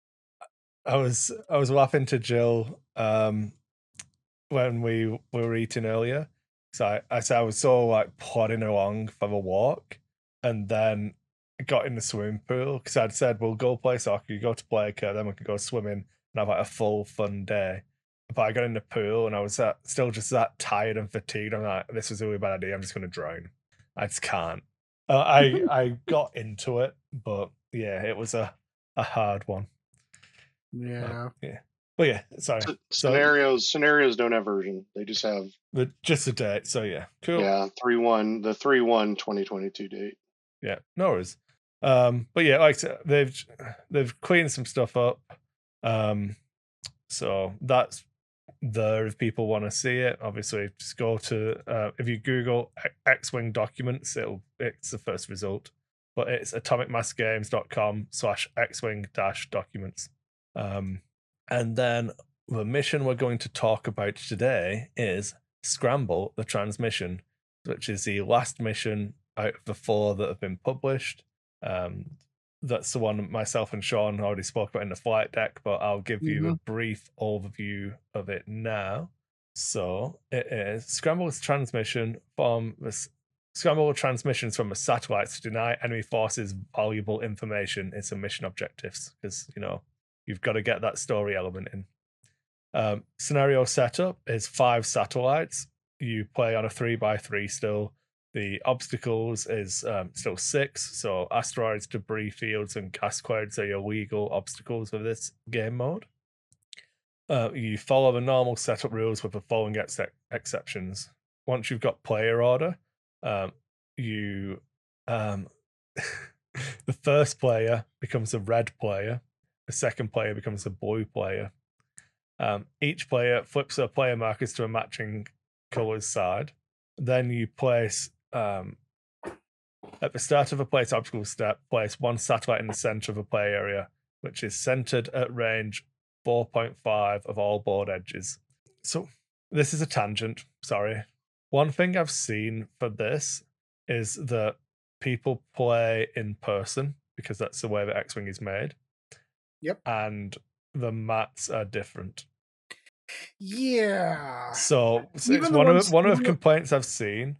So if you have a map that isn't square, you want to play across the longest side of it, because it's better to have you want to play on a narrower one, not a wider one, if that makes sense. Mm-hmm. Am I using words correctly here? You are using words correctly. Yeah.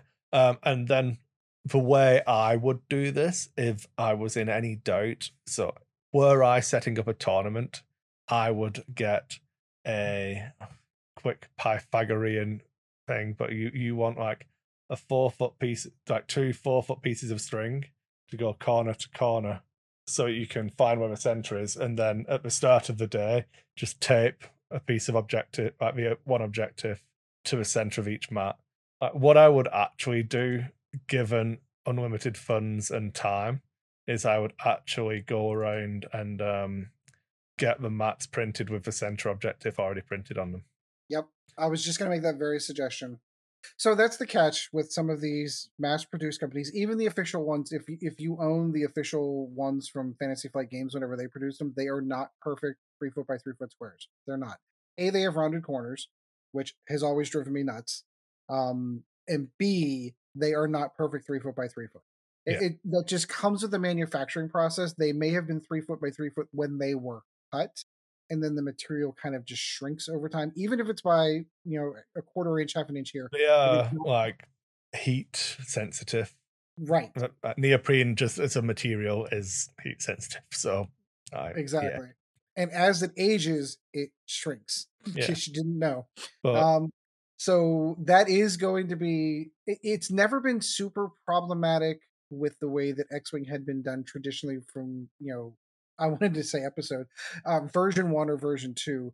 So, doing it this way, it's the same. You have the same problem in any miniatures game, though. What, like, they give you the suggested size, and trying to get the perfect measurements is never going to happen. One thing that players should do is actually, when you set up range 1 from the table edge, like, were I the judge at the world's final, I would try and make sure that my mat was 3x3. Were that impossible to actually do, I wouldn't actually make them set up at range 1 from the table edge. I would make them set up the correct distance from each other. If that makes the table edges half, like 2 millimeters on either edge smaller or larger, but I think that's a more important number. Yeah. But again, that's my interpretation, not necessarily correct, because the rules state that you deploy range 1 from your table edge. But it fucks up the rule of 11, basically. It does. It's interesting too that you mentioned printing the ones with the center objective already printed on it.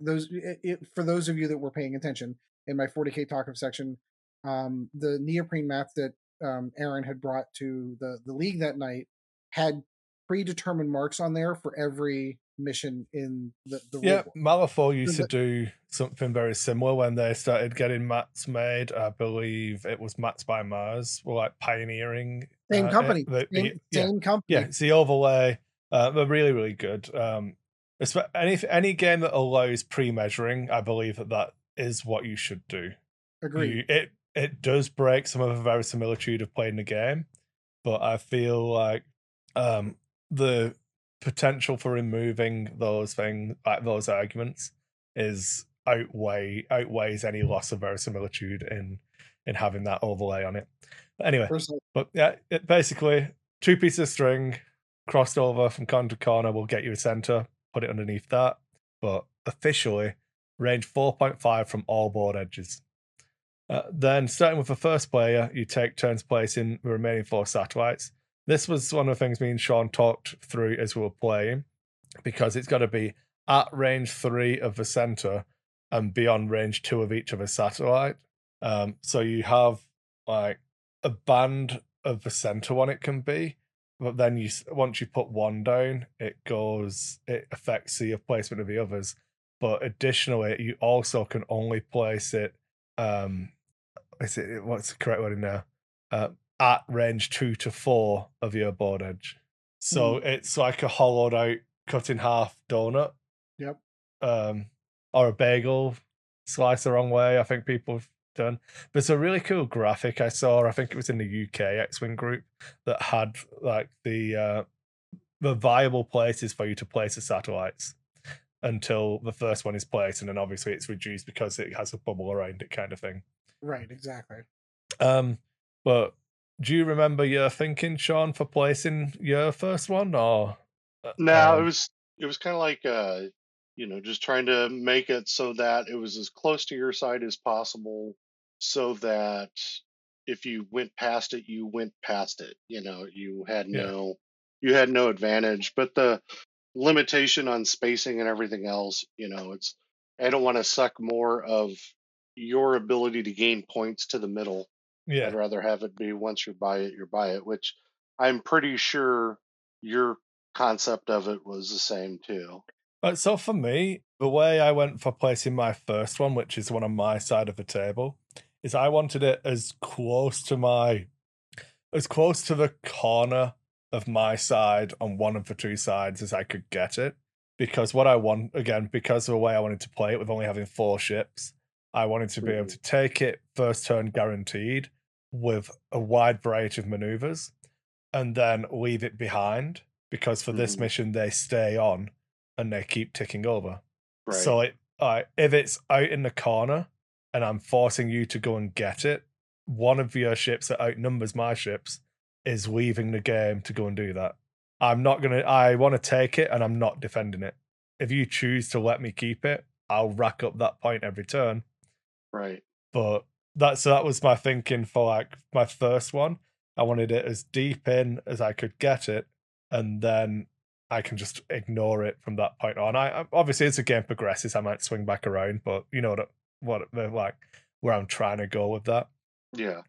Um, like I didn't want to have to do like a 5 straight to claim it. I want to be able to like do a 3 bank and still be touching that range one of it kind of thing.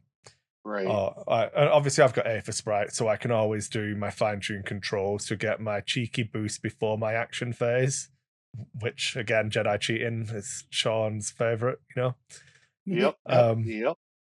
then for placing the one on your side of the table, did you have anything for that, or was it? Because I think we both did the same kind of thing. We both dragged it a little nearer to the center, A little bit rather. nearer to the center. Yeah, that was Yeah, conceptually you're going to go as close to the center so you have yeah. interactivity with it as long as you can. Yeah, and I think we Um, also lined it up almost perfectly with the outside one. So we're yep. pretty much like We did parallel on that. the same vertical line. We did that, and we also lined them up closer, like to the asteroids too. Yeah. Yes, that's moving. Right, so the reason why I went close again is because I wanted access to it. I knew you were going Hmm. to take it, but I didn't. I wanted when I go for that one to not be out of the fight.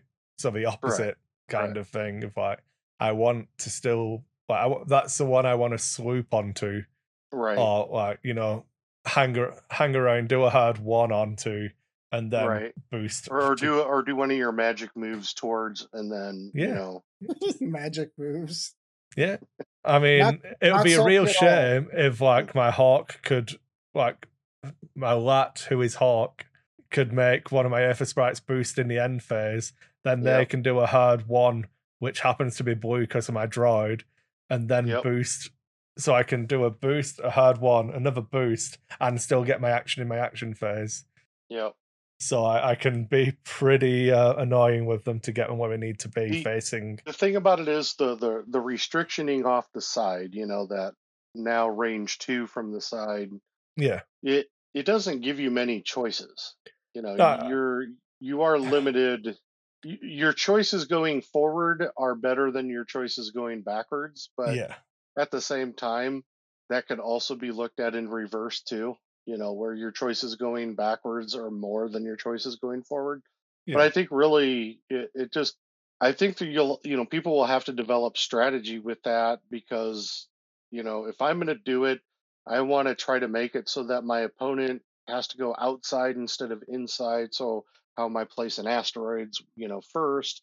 Yeah. And that so there's a lot of which I didn't take into consideration in our game because it's the first time I'd done it, But after the game, those were things I was thinking about. Was well, you might want to take some consideration in asteroid placement, maybe asteroids on the inside, the thing on the outside of it, stuff like that, so that people have to. I thought your asteroid game was pretty good. I felt like I don't know if you were just mirroring what I was trying to do then, or No. or because When I place asteroids, Chris, I never look at what the other player's doing. so I always I try to I always try to create strategies with asteroids based upon how my list flies. yeah. So what I I tried to same. do here, because it's an action that you have to perform to actually turn it on or off, I wanted to Hmm. try and deny the opportunity to get those actions where I could. So I didn't put like the first one I placed was guarding the center on Sean's side, but Hmm. I think I put it relatively tight, but not tight enough that him coming straight at it over the top would be range one. So he had to look Yes. Yeah. around the asteroid, which is why his Yep. A-wing had to get the Yep. bank boost, which meant that he couldn't do the action as well, which is what opened Yep. it up for me to get it. Correct. Because if I'd have put the asteroid a little bit tighter, he could just fly Or on straight at either it. side, or Yeah, on either side of it too. yeah, Yeah, yeah, that was a good positioning for the A-wing because when I looked at it, I'm like, well, I'm going to have to boost, which means I'll have to go to Plan B, which is going towards your back row, claim, do the hard turn, next turn, go to the other one, same yeah, thing, and try to play not, because we talked about it before, Chris, in the show before, which is what sold me on the A-wing was the fact that you're not attacking with that A-wing. That's not the purpose of it. Your yeah, purpose of it is to cap, it is fast and it's nimble, so you can cap objectives. yeah, Almost like it plays a role Yeah, in yeah, your you list know, for doing that exact same thing. yeah, yeah. and with that one, I could have gone down. Well, no, I couldn't. That was the only 1 point A wing, so you're kind of locked in at that point. I'm Yeah. not going to give you a point for sure because, as we saw, giving you a point would have sucked. Hmm. Yeah. Um, but then for obviously at some point I had to place asteroids on my side, which Hmm. again I always tried to make sure were on Sean's side of of the objectives on my side of the table. Yeah. Or anything that I've got to place on my side. Like I didn't I think I might have two and two'd the opposite rock. So where I said I wanted my first satellite to be the one that's Hmm. effectively two and two in the corner that I can Yep. just get really easy. So the opposite side got one of my rocks because that takes it out of the game and can't stop. And then the bubble from that also controls where. So You I can put think the turn nets. Yeah. zero has become massively more important in this I was, kind Yep. of I was, I scenario. was about to It mention. does. Yeah, in that scenario or anything where you're placing five of them out there, five Yeah, of anything out there, because you have to think of asteroids and how you're placing them to make them defensive, basically. How are you going to make them defensive uh, against your opponent? Because you want to try to hold those backline ones as long as you can. yeah. I mean, I would go as far as to say I think you can either have offensive and defensive Yep. obstacle placements now, Yep. because like I can be taking a big rock, not because I want a big rock, but because of the surface area that its range one bubble takes up. Because if I put it in the middle, like in the triangle of the three um objectives, so obstacles and objectives above O's of the objectives. If I put it in the center of that, the range one bubble might push that you can't block any like two of those Right. with your next rock. Yep. So like putting if you want to be able to claim an objective, you might put a rock at the side of it Hmm. because then they can't put one in front of it. So that would Right. be like a defensive placement for an obstacle. Whereas Right. Or in or you're trying to force them to the outside rather than inside, yeah, and then taking them out for a turn or two rather than allowing them to still be in that middle, in that knife fight area. yeah. And I think like for your list, I think pulling the objectives further in on one flank and then Hmm. placing the obstacles on the outside of them to like cut off that channel to make the table narrower so that you can have that range one dogfight, knife fight that you want. Yeah. And, my concept of setting it up was for that long reach of the A Wing, Yeah. hitting that back edge and then being able to turn, capture it one turn, which of course I failed to do, and then taking that 3 bank or whatever it was, setting up for the next turn for its capture, because you're not getting those 2 back right away. Yeah. If I can take those 2, Yeah. and it's kind of like if you ever played WoW and you played Arathi Basin, in WoW, the Battlefield of Arathi Basin, it's kind of the same thought process as that. Is Mhm. the battle of that is always towards the middle, and then you have ebb and flows on the flanks, Yeah. and So that's how it works. You know. one of the things that I'm really intrigued with all of this though is that we're not just talking about, oh yeah, so we set our rocks up in the usual V, or we set our rocks up in the usual tight X, or we set, the Yep. arrowhead here, or like those. It's now it's definitely more in depth. Like what I used to talk to people about. So when you place in turn 0 stuff, you want to be able to, you can't control where your opponent goes. I'm not like the cliche is, or you just drag them through the rocks kind of thing, and Mhm. that's that involves your opponent obliging because Correct. they get to pick their own moves. As it turns out, who knew? Hmm. There isn't a taunt ability in X-wing, Mm-mm. um, but like setting up channels that I'm going to set up here, and then I've got a choice of going up that gutter, back down my own table edge. I can bank on my second move and take that channel, or I can turn on my first move and take this channel. And then in 3 moves' time, this is where my prime engagement's going to be. Yeah. This is where It's my like fireworks are going to be at this point of the game, kind of thing. it becomes more of a chess match. You Yeah. you really have to understand your opening, and you have to understand your list and your opening, and then you have to look at that middle game and what that middle game is going to offer. And then from there, it's how are you going to close the game out. And Yeah. if you the hard part is the moment you fall behind, it can be difficult to get back in. you That's one of know the things I think is definitely true in these scenarios. And I'm gonna be honest, Sean, I don't know how much of it is A, the lists people are playing, and Correct. B, the way that they're playing, like the choices they're making, because I've I See, feel like so the equivalent, the way I'm gonna try to frame this now is we're back to playing first edition X-Wing, where I would take my 4 X-Wings and I would fly them at your TIE swarm, and we'd meet in the middle and roll dice. And then oh man, this game's really swingy. I don't know like why I keep losing, or like yeah. like that TIE fighter rolled a bunch of evades and then I just lost all my X-Wings. Oh man, I had to shoot bigs 3 times and did like 2 damage, so I just lost. Yeah, I've but with this, I don't think it was exactly that. It was it's, it was uh, just well, go on, sure, you I, go, I and I I'll I come th- back. I think you're correct as far as your list, because I will say this: I do believe my list is a good list against the list that you're playing, because I can control the board with ion torps and ion cannons. I have an ability to slow your list Oh, down. I'm not so much talking about our specific game or your specific list. I just No, mean no, no. I get it. I'm the just saying general that. concepts of like, Yes. as an example, if in our game you were relatively spread out, and Hmm. I took the center and destroyed the piece you'd sent into the middle in Garvin, which split your force into 2, which then Hmm. allowed me to collapse on the other side. So I ignored 10 num because that's just 1 ship and I've still got 4. But you had 2 coming the other way, so I was like, if I collapse on the 2, I'm definitely going to get one of them in arc of all 4.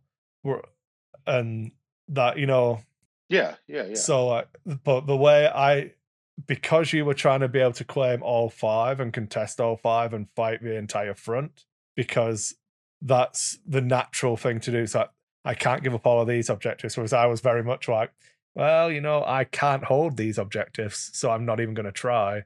I'm just going to take what I can.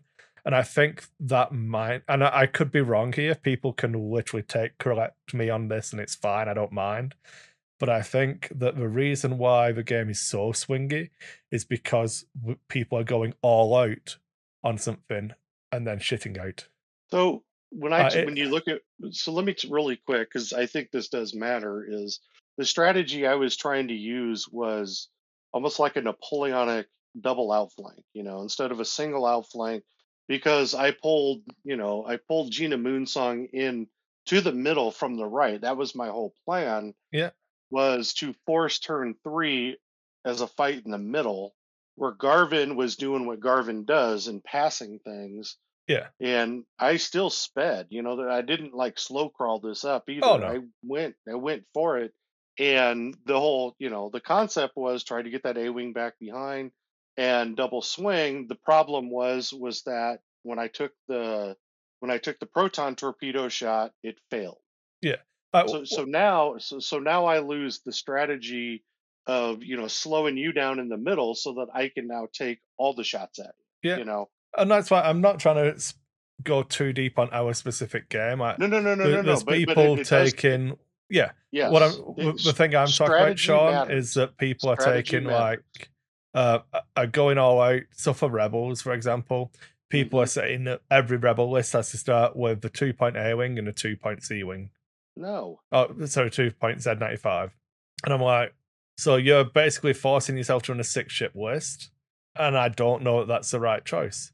Because sometimes you might be able to control more of the table and get the objectives and other people can't. But equally, a Z95 can just die. correct. So And if you've sent Blount out to hold something on the flank, to claim that objective on the flank and chip away, and then someone comes in and just fires one proton rocket at it and it dies, you've given them a 2-point from Blount and lost that objective. Yep. correct. Now you're 3 points in the hole. Yeah. But I've got more ships, so I still have 5 ships left now. It's true, but if all your ships are easier to kill, it's more swingy.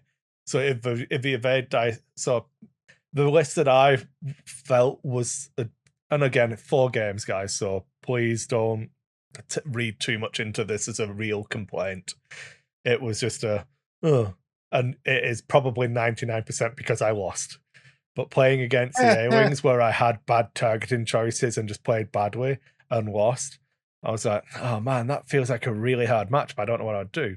But equally, it's like, if one of those A-Wings just pops, how does he ever do any damage to me? Right. Like, yeah, you can fly around with the objectives or whatever, but like, and that's why I think games are ending relatively quickly, which is one of the complaints. Like our game finished relatively quickly, like turn 5 or 6 would have been the completion, I think. Yeah, I'm 6 pretty would have sure it been was done. turn 6, turn 7 if you'd have Yeah, got it was the turn delay. 6. Yeah. Yep. Which, I mean, the game still took practically 75 minutes if we played it out. Mhm. But turn count, because the turn limit is 12, it feels weird that it's ending that soon. Does that make any sense? Yes, because but you're yeah, putting anytime you put an end figure onto something, games don't feel complete if they end early. It's just yeah, like in Armada, it's just like in 40K, it's just like in any game where you have objectives out there or you have turn limitations. Sometimes, you feel like turns are left on the table or however you want to put it. But in this, because you're gaining points from objectives and then you're gaining points from killing ships, that game is at the speed of the dice at that point. Truthfully, it literally is at the speed of the dice and how your dice roll so that you can modify them in any whatever way possible. and I think that's one of the things where I feel like my 4-ship Republic list, I think, and it's two. I've played 2 games, but only one of each. Only one of the 2 scenarios, kind of thing. So very little practical experience here. But I think the fact that it's so frustrating to try to kill them, I feel like that's of more value than trying to force myself to fit. Like, I could go up to 5 ship lists easily. I drop one of the 5-pointers and take Click and a 3-point ship. Mm-hmm. And it's like, oh yeah, great. But you don't have the synergy. Yeah, like do I have 2 ships that are now easier to kill? And well, doesn't that really go back to 86 and 85 or whatever it was, the Echo Whisper list where are you going to give up the 12 points, or are you going to keep the 12 points? Or, because you're giving it up Yeah. either way. You're giving up 12 Yeah, points. I was gonna say When it you was look at different it, back then when those lists were floating around because they were basically holding on to those 12 points. Yeah, yes, I mean, but because that's the 12 points was for initiative bid. You're giving up a Correct. ship for yeah. initiative bid, but at the same time, just like people who played that list and had the ship in there, a lot of times that stupid TIE fighter got in the way. Yep. Well, yeah, like for this, like the equivalent thing now is like we don't give up half points in this scenario. So if my ship limps away with 1 health, I can then send it to claim your backfield objective, and I'm still getting value out of it. Correct. But would I have been able to do that with a weaker ship because I wanted Yeah, more? no, I get it. And Yeah, that's that's a why good I point. feel like that.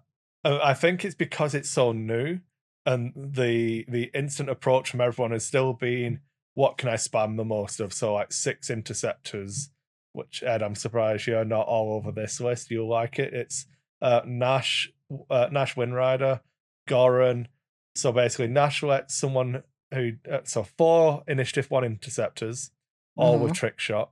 Yeah, okay. I can see Is it that. trick shot? No, I might be wrong. I might be lying. I Crack shot. might be confusing two. No, it's. I can't even remember if you can take that or not. Anyway, but there's 4 interceptors. Then Goran is another interceptor. His ability is that one of them gets an evade token, and then Nash's ability is that if someone dies, you get to spend his charge, and they get to attack at the current initiative value. So you can't be initiative killed with one of your ships. Interesting. And it's a 6 interceptor list. So It's 3 yeah, attack dice.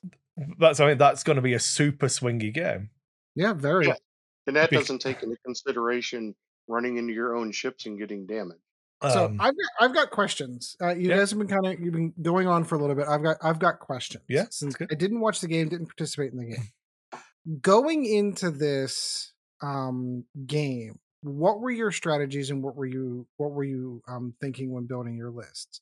Because it sounds like obviously, Sean, you added specifically a ship in there because you had the 2 points and had to put in something. A ship whose sole job was to go out and grab objectives.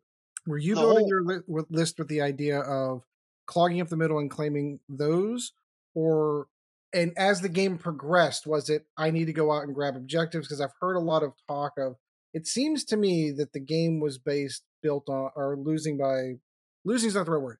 The game was decided by combat ultimately in the end, but it was also objectives. Like it was a whole bunch of that. It was kind of a mixed bag. So I'm kind of curious so what you were so what you were going in with so conceptually, the first turn, of course, you want to hold your own 2, on your side of the board and try your to side grab of that the one. board, and then try to get the middle. That's because that is, I think that is the natural thought process of people when you're looking at something like that. Because it's still just like any other game. Your objectives are in 4 corners and the ones in the middle. It's just like Mhm. asteroids are basically played the same way. The whole point of, well, the big point of the list was, the strategy was to pull in and pincer him, control him, because on my ships I have ion cannons and ion torpedoes. I'm using 10 num with 2 ships that can pass him stress, so that 10 num, he's my highest, or he's not the highest, but he's the best ship I have on the board for usability.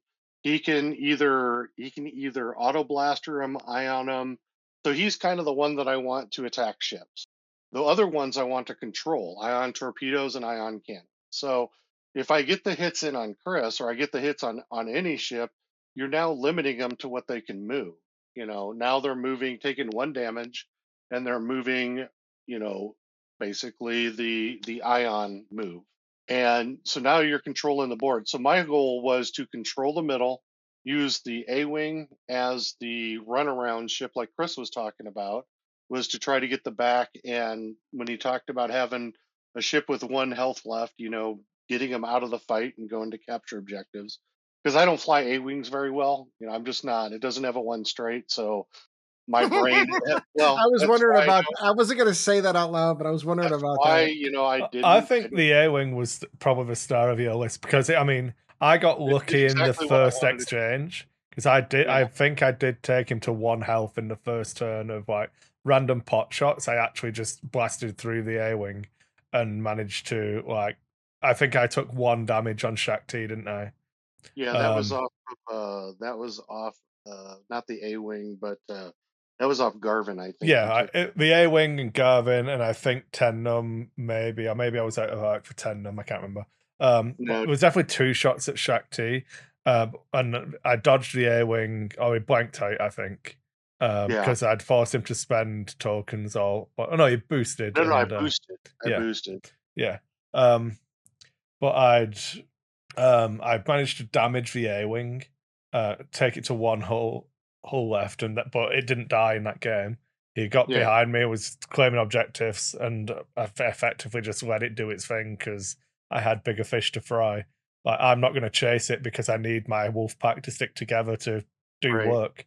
See, in But my wolf pack, the concept was wolf pack comes together by turn 3. It just didn't hit anything. yeah, 4 ships. I had 4 ships shooting at split targets just because of the asteroids, because the asteroid caused me to shoot. Instead of shooting everything at Shakti, I shot at the lot, which I did yeah, get the ion through on the lot. I did got enough yeah, to put 2 ion tokens.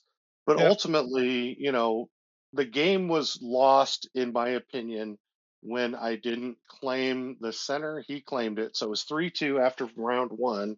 Round 2, it was 2-2, 2-1. It was 3-1 round 2. yeah. Round 2 was a really good round for me because Yep, you the one where you attempted to flip it, didn't flip it, yep. just removed Didn't mine, flip. but I flipped yours. So it Yep, was only 4 points to score, and I yep. got 3 of them. And So it was a big round.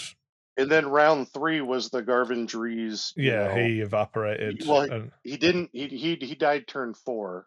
Because yeah, turn 5, you killed the other.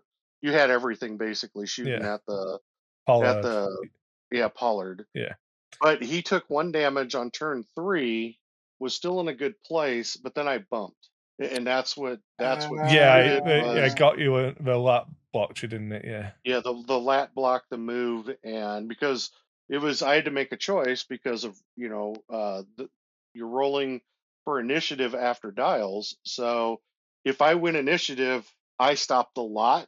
If he wins initiative, he stops me, and that was the concept of that. mm, And he won initiative, and he ended up blocking Garvin, and then Garvin just vaporized turn 4. yeah.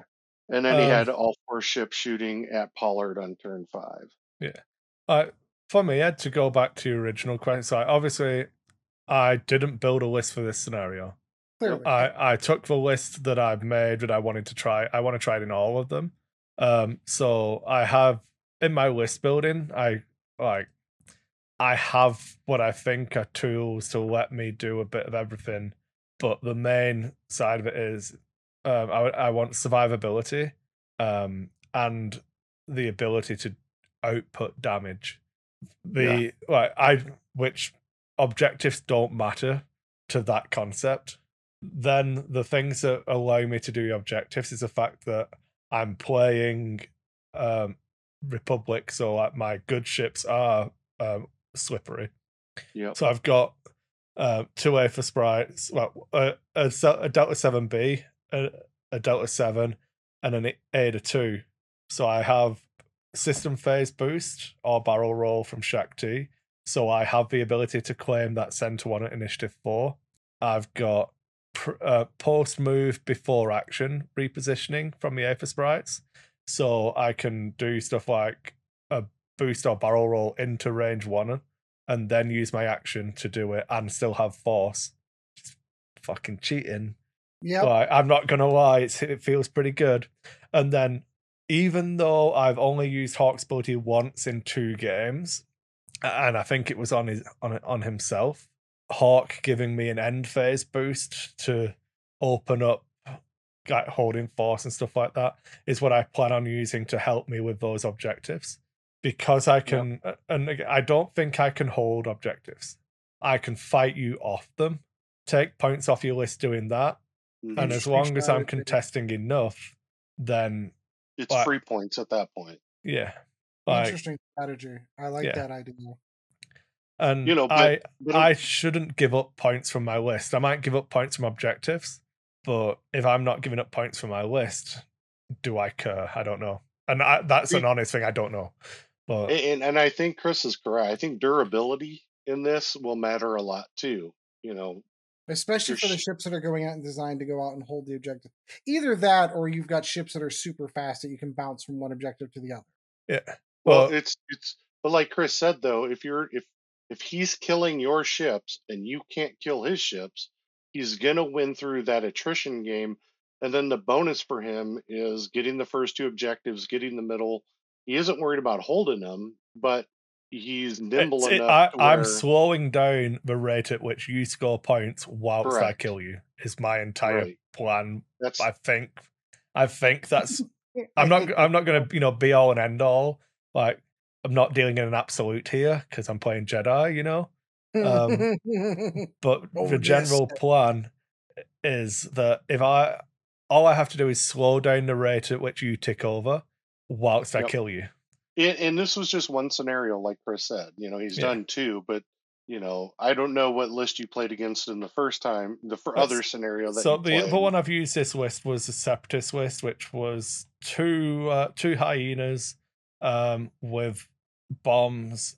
It was cluster mines, seismic charges, a Jango Fett with a bunch of stuff, and Blaze Bomb, and then a General Grievous with all of the stuff. So it was another 4-ship list.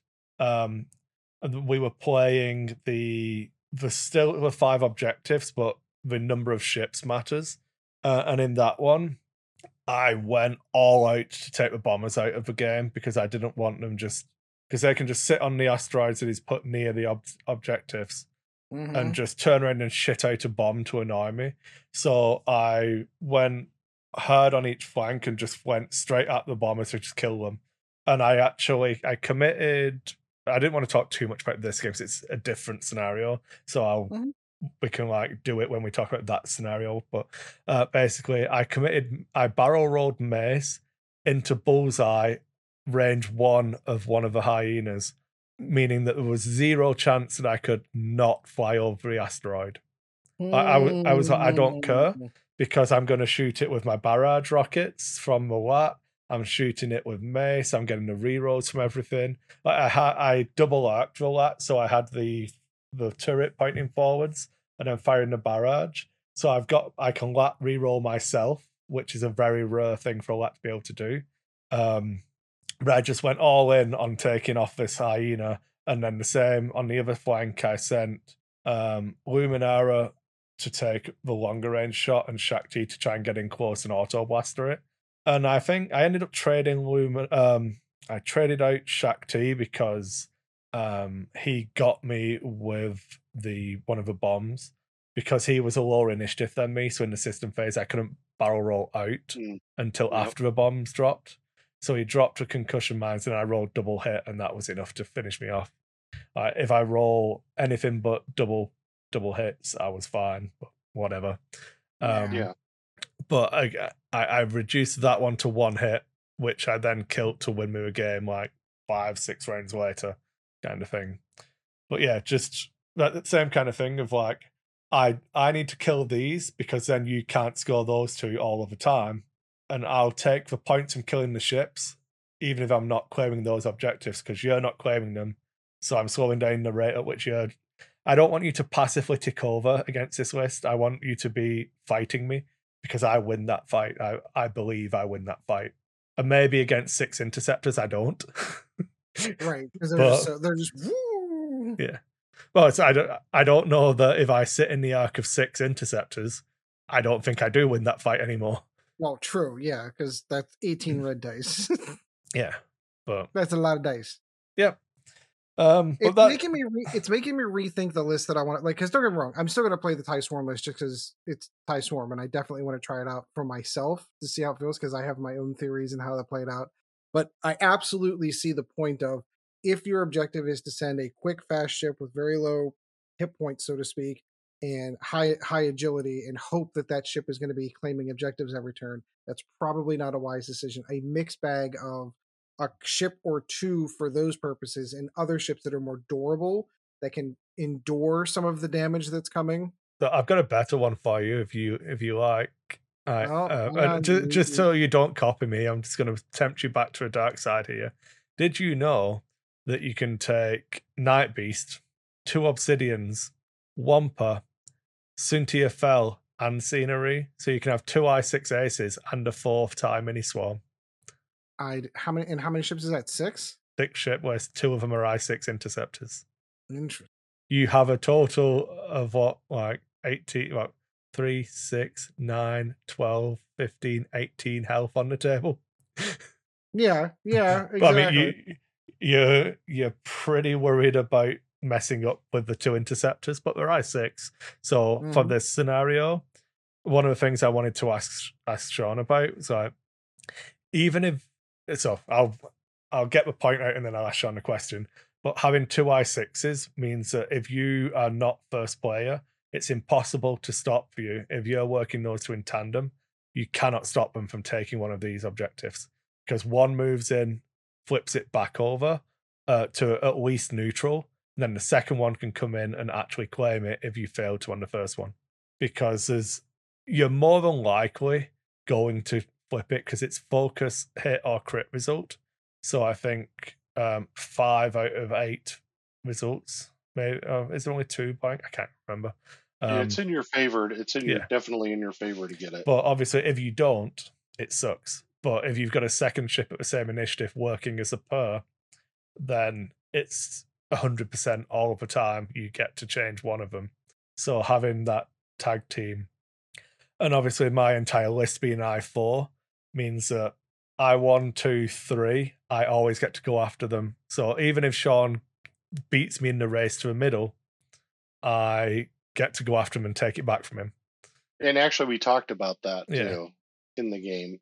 Yeah, and was because that was an interesting point, because that came after I rolled and failed, and then you came up and took mine by blanking it and then getting it in the after effect, and that's where you can see a list that tandems itself like that is a very strong list.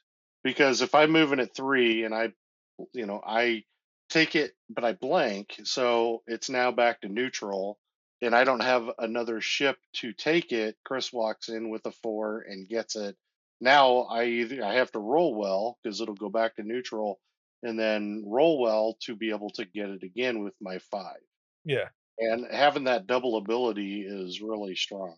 And it feels bad to sacrifice your action to not do anything. Mm-hmm. It's like, oh, I took it off you. Did you though?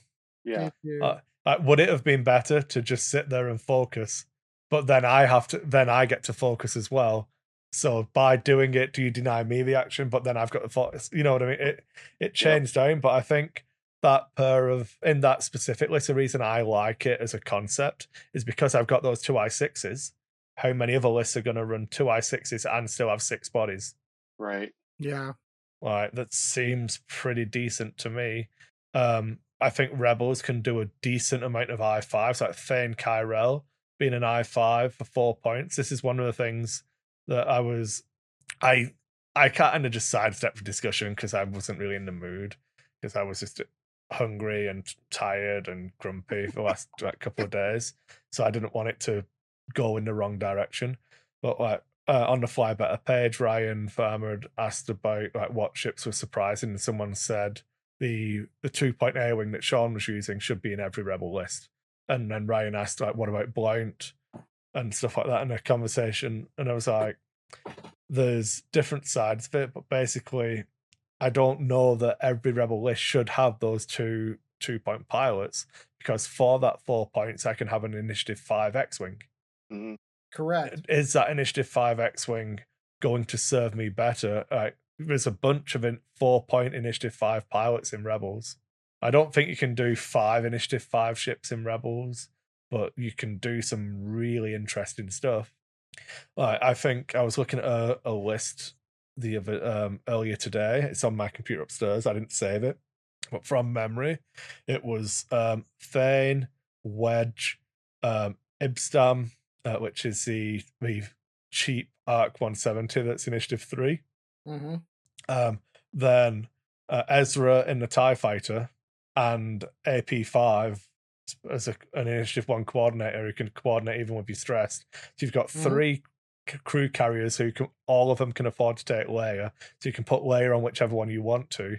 You've got, like, I was going ion torpedoes on the X-Wings for that control that Sean was talking about.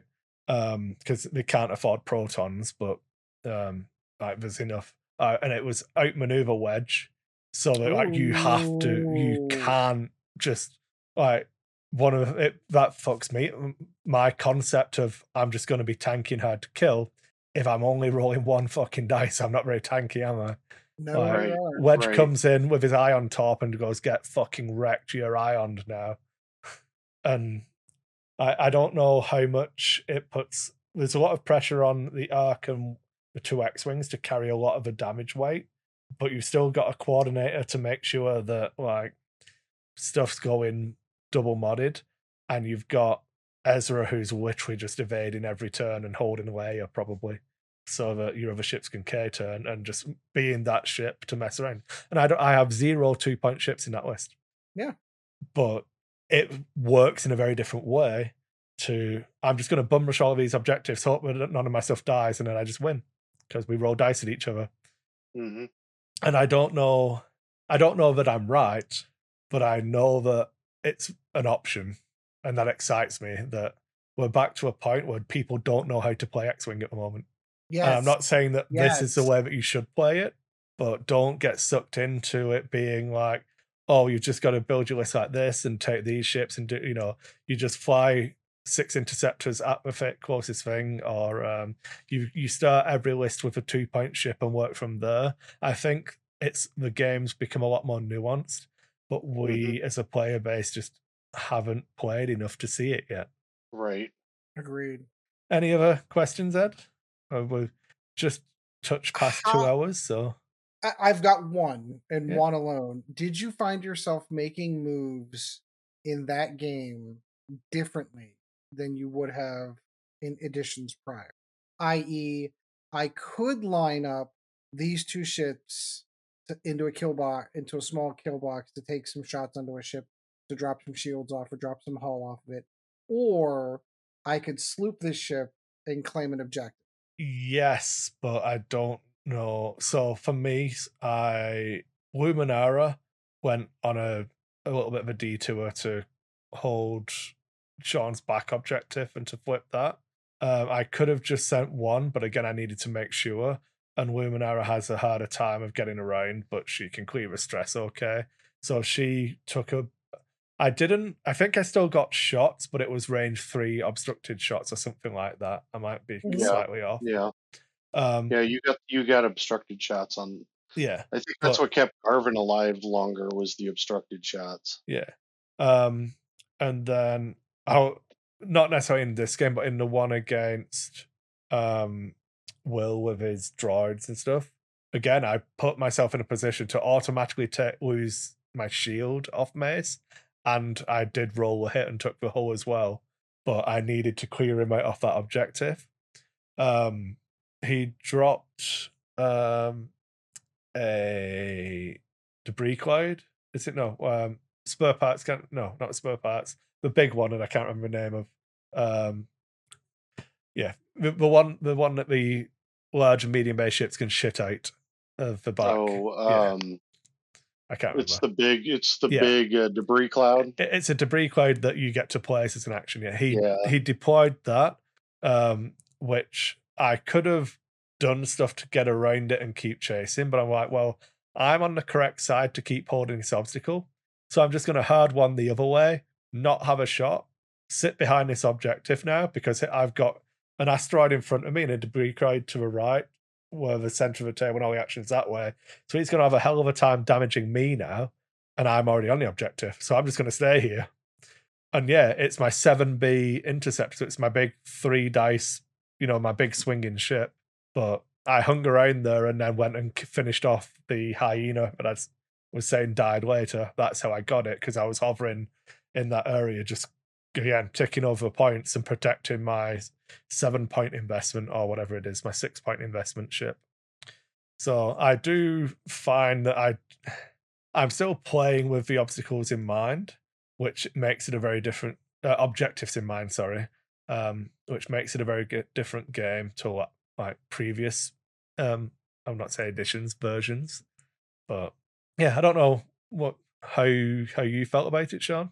So yes, in that I'm playing with A wings, so that would never normally happen. Yeah, So I would say yes, that I'm playing a little bit differently than normal. With B wings, no, because I've played a lot of B wings over time and have a pretty good understanding of what their limitations and what they can do and how to fly them in and around rocks. X wings, I haven't played with an X wing in a long while, so that was a little different. But it's, in my opinion, it's just a tiny bit faster than a B wing, if you want to call it anything. yeah. The claws in the But wings and no, getting the boost is good as well. yeah, there's pieces of it because I didn't do that, but I'm okay with that because it's the first time playing the list, so I have to Oh figure yeah, out, and I didn't hit all my synergies either. but That was it. one thing I did want to ask you about, unrelated to a main, I probably should have asked in the flight deck side of it, but like, how do you feel now, given that the old man list we used to talk about is Hmm. much harder to come by without making a deliberate sacrifice?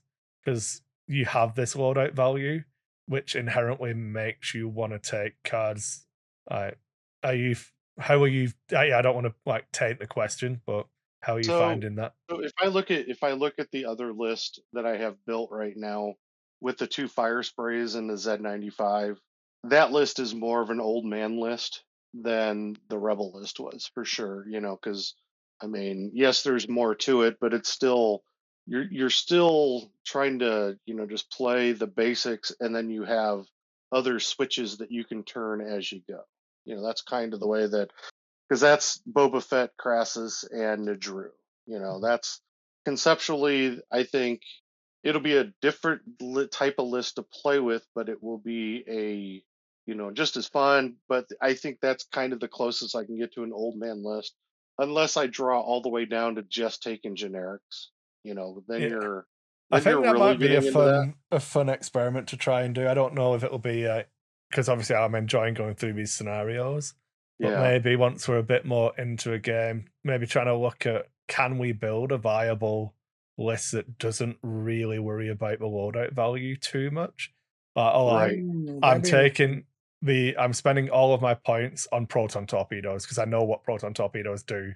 Correct. So like, I'm looking for something that has exactly 12 loadout and a torpedo slot because then I don't need to worry about it. But like Yeah. that kind of list, I'm sure there's viability and like stuff you can do in that direction. But I personally haven't put the time into worrying about that just yet. But that might be an interesting sidebar to have at some point. Right, right. Yeah, it's, I don't think this changed the way that I played. It's, you're just adding another element into the game with the objectives. So I'm playing lists that I'm familiar with for the most part. At least three out of the five ships I knew how to fly. Well, the X-wing isn't, like I said, much different than a B-wing unless you really want to, you know, GTFO at that point. Mhm. Um, the A-wing is a little different, but I've flown A-wings long ago in the past and had success with them. So there's not, but I flew them way different. I didn't. I flew them as ships that were fast. I flew them in formation, and I flew them so that you're shooting everything at one ship. That was the concept of the six A-wing list that I flew. In this regard, one of the things that you do have to pay attention to a little more is your end result on your ships. And the reason why I say that is because I didn't want to take unnecessary damage. So that was the one change in all of it for me, was dialing maneuvers in that made sure that I didn't give you extra, free damage basically, and not bumping my Right. own ships. That was the key to, for me flying, was taking those two things into consideration. Everything else I flew, I thought the way that, other than having the wrong ship on the wrong side, I really think that I flew it the way I wanted to. You know, Pincer move to the middle, get the A wing to the back. Garvin doing what Garvin does. I know I'm going to lose Garvin. I know that I'm going to lose him.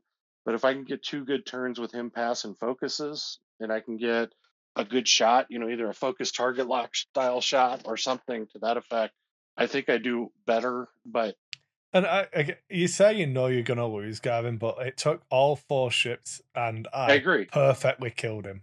I agree. So there's definitely a world where Gavin lives with 1 health left, and then but it's I a know different that, game. but I know he's your prime target right off the bat.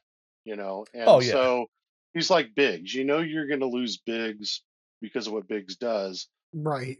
For me, in this regard, though, I knew, because you don't want my ships to be able to pass stress, and then still be focused. You just don't want that. Yeah. It's not what you want. And I really think that if I roll a little bit better on both offense and defense, it's a closer game. I'm not saying it changes the game, but it's definitely a closer game at that point. Oh, I mean, it's one of those things, like, just chaos theory and fractal division off it. Like, the second, like, Gavin lives with 1 health, I then can't do what I do in the center. I can't switch my focuses easy because someone still has to deal with him. That gives you time to do more stuff. Pollard's not taken off the table, absolutely. The multiverse from that point is a very different place. Yes. Yeah. And I'm not even just talking about him, but it was, Pollard rolled, I can't tell you how many blanks on defense dice. I had he died, I believe, if I'm not mistaken, with the focus token still on him for how bad I rolled. Yeah. It was just that type of a thing where I either rolled blanks or I rolled evades, and that was it. Feast or famine. Yeah, and the shot that got him was the range 3 or range. Yeah, I think it was like a range 2. I did it in the wrong order, didn't I? I shot Shaq T first instead of last, so I was lucky to actually get the kill. Because I put uncancelable crits onto shields, and then was like, why did I do that? I could have shot everything else, get rid of the shields, and then put these crits onto hull. But right, and it was, you did that. You did shoot it, out of order, but at the same time, it was when I had the 2 obstructed or range 3, whatever they were, shots. I blanked both those, and then, because I took 2 damage on both of those, I took the 2 off of your whatchamacallit, and then I took the 3 damage off that last shot. The lat did damage, everything. My offense was near perfect in that game. Yeah. And the thing was, that was the one where you bled 1 extra damage through, because you did the extra hit and all that. And but that is the way X-Wing plays. It's some days are like that where dice are good. Edge in my game is a great example of that when we played. I feels just like a think that was Ed lifetime being a ago. shitter, and we'll never have proof otherwise because Ed doesn't play X-Wing anymore. So I've got incentive now. We've talked about this. I have incentive for But I will say one thing. I will say, Ed, to answer your question, and this really isn't totally about list or anything, but it's about reinvigorating the want and will to play X-Wing, because it's a different game. It's just not a rollout ships. Whoever has the rock paper scissors match is going to be different for a while, I think, too. I do think that Chris's list is the synergy lists, I think, are going to be really helpful too. The list that the good thing about my list, Sean, for me anyway, is that it's not too big of a change from what I was playing before. Right. I've basically got to upgrade my lat and throw a bunch of really good upgrades on it. Yep. The sacrifice I had to make was changing from Anakin, who had an advanced proton torpedo, to Mace, who's is much harder to use, but he has 3 force and like and he never die. Like doesn't die. Yeah. And that's the key to it, is just I didn't change what I played for the most part. The list was still built with B-Wings, so it was enjoyable. I had fun. And as with any game, you have to practice. You have to get repetition in with what you're doing too. And that's where I felt a little bit out of sync with it. Was just I haven't repped in this type of list in a long time, so a little more difficult. I'm just going to keep hammering this 4-ship list a few more times because I want to see if it, and it doesn't matter if it wins or loses, I just want to see if it can actually keep up Like, Well, you want it to see what it can do with all the scenarios too. yeah, I mean, because you're like, like me, I'm not going to go and play in super high competitive tournaments, but you still want to have fun. You yeah. still want to have a list that can win. If you can win 3 of the 4 scenarios, you're going to make the cut every time because out of Like, 6 rounds, on you're my going to head have, sim, I think I can win. I think it can win 4 of 4 scenarios. I don't think there's a yeah, scenario it's bad at. There might be matchups it's bad into in specific scenarios, but I right. also think that like in those matchups, it's good in other ones. Like, I think that Shakti is an absolute terror in the towing scenario, because if I land a crit, Yeah. you drop the box, and you can't stop my crits. Right. Yep. Right. And if you've turned to face Shakti to stop that happening, I feel like I'm winning. Yep. Yep. So yeah, I don't know. And like, it's easy to head sim a bunch of scenarios that feel good or feel bad, depending on your mood and the way you go into viewing those scenarios. It's one of the things I used to argue with Bob about all the time. Right. But yeah, that's right. If you perfectly line everything up and get perfect math out results, it's really cool. I Yeah. think the threat of violence I got from the internet was after the Colonel Vessery with the Defender title, the double tap Vessery, like the Yep. splash damage thing. I was like, there's so many chains to this to ever actually happen in a game. It's never going to happen. So I Right. don't care how efficient it is, because it's not going to happen. And Right. then people said they wanted to beat me up. So yeah, awesome. This is the old internet as well. Jesus. It is. Yeah. But yeah, I don't know. I'm I'm still really excited. I think this scenario was felt good to play, not just because I won. In that it feels It fine. feels Uh, pretty. It feels very granular. yeah, When you get down to it, it feels like it syncs well with what they're trying to do as a company, what they're trying to do. yeah. I like the flag placing of it. It's like, okay, I'm taking my action to do this thing. So Hmm. you inherently have ships that are better at that. So like people with force are going to be better because they always have those calculate tokens we're talking about. Right. But you pay points for those over I can only have 4 ships if I want them all to have force. So is that trade off worth it? Who we don't know yet, right? Right. But I really like that aspect of it. I like the idea that you increase the value of aces in this scenario because they get the last action on the table, which is the strongest because the points aren't scored until the end phase. Right. Right. Right. Like, it doesn't matter if you go first and claim all 5 at initiative 1. If your opponent goes last and claims 3 at initiative 6, you just shit out, haven't you? Yeah. So, Yeah. I like this scenario a lot. I recommend it. I still think if you're trying to learn the game, I probably would recommend playing the chance engagement still, just for the cleanliness of the scenario. I still Yeah. wouldn't Hmm. recommend playing without scenarios.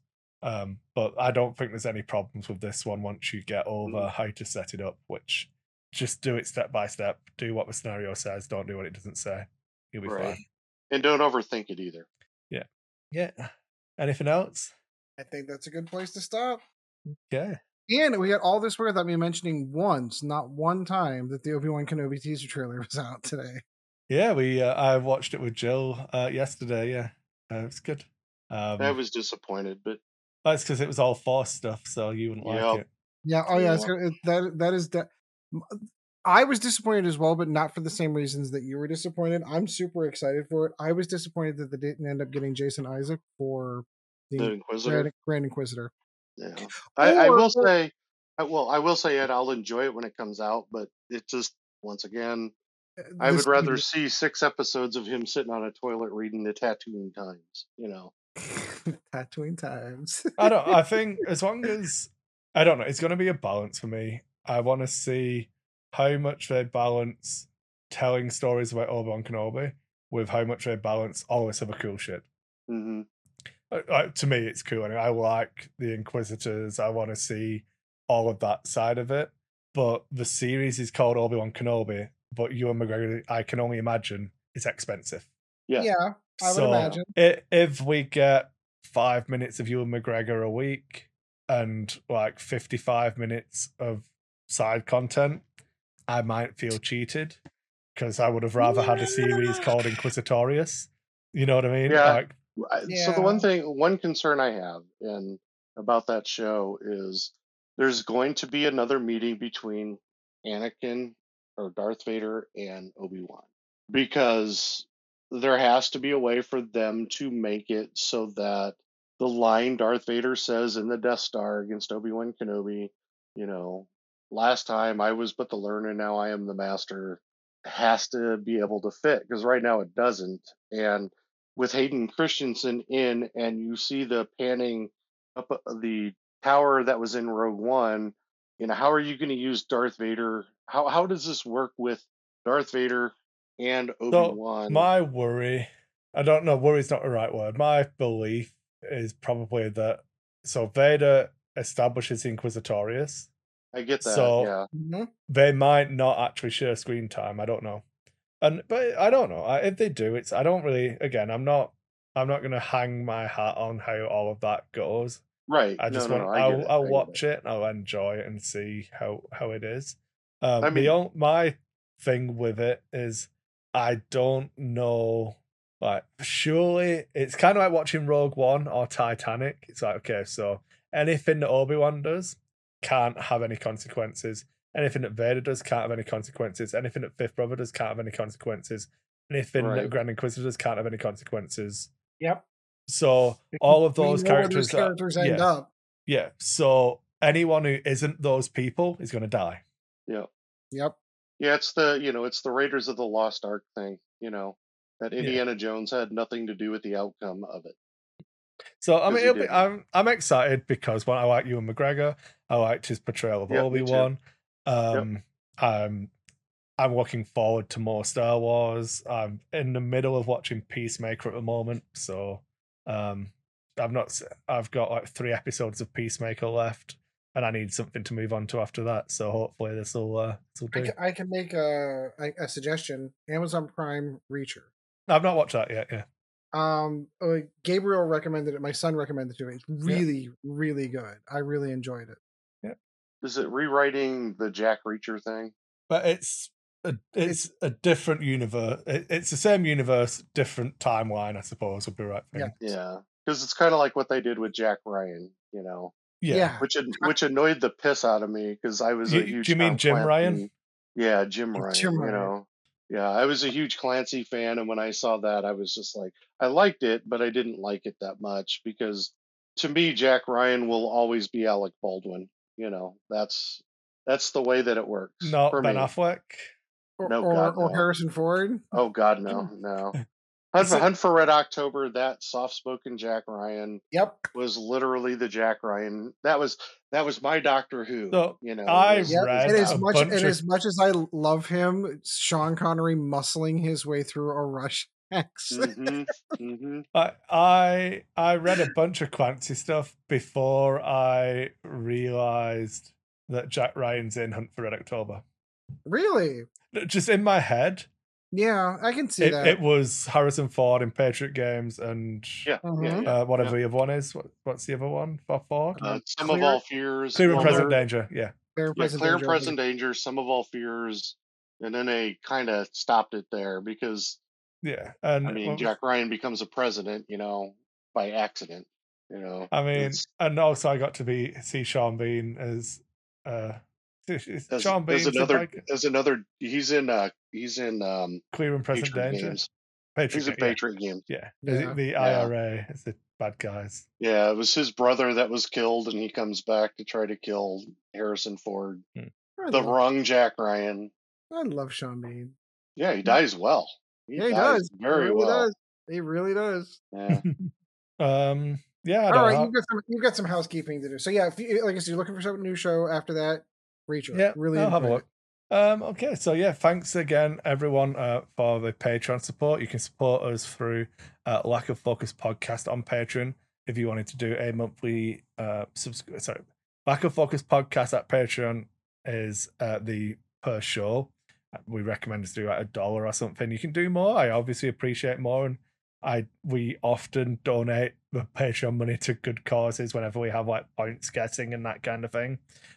So we try and do our part, and you do get some tokens whenever we get them made. We get sent out to everyone who's, even if you've only donated once throughout the year, I still lose money on the Patreon, but whatever, it's good fun. And if you would rather do a fixed monthly thing, you can just go to Dice Hate on Patreon and do it that way. It all goes into the same pool.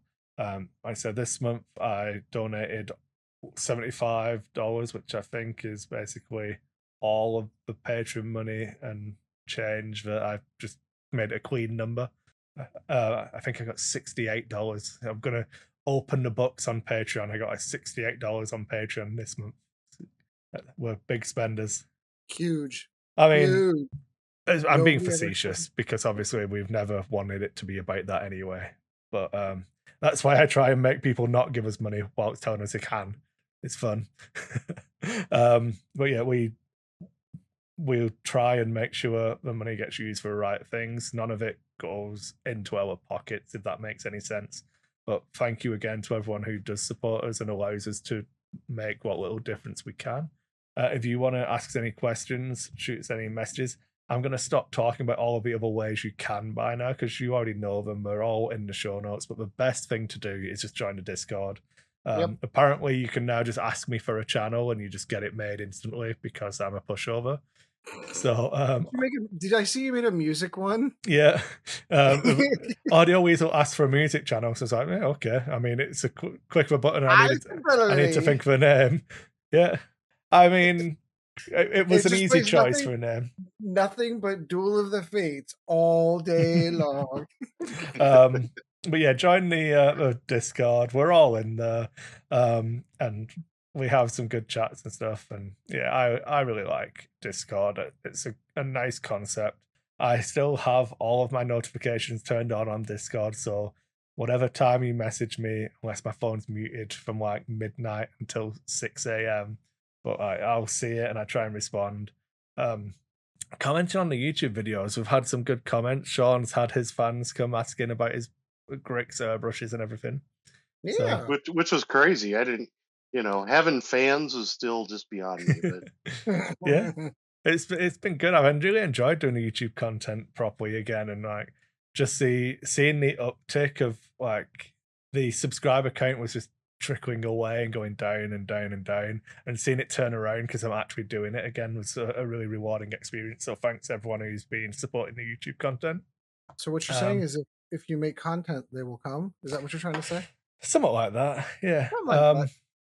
But no, that's it from me. I don't want to like stress too much about it, but yeah, I couldn't have. I have zero money. I need to save up for a second child, so being able to give that Patreon money to a good cause was a nice moment today. So thanks everyone. I really appreciate that. Congratulations again. Yeah. All right, so that's gonna do it for this one, Sean. Always good hanging out with you, my friend. Yep, always good to be here. Chris, always good to hang out with you. It's always good to be here. 2 away from the big one. This was 198. We've got one more. So in a month's time, we will be recording episode 100. Can't wait. Yeah. Can't wait. So, all right. Until next one, guys, as always, fly casual. Thank you once again for joining the Lack of Focus X-Wing podcast. Check out Dice Hate Productions for all the latest episodes, and we'll be looking forward to seeing you again next episode.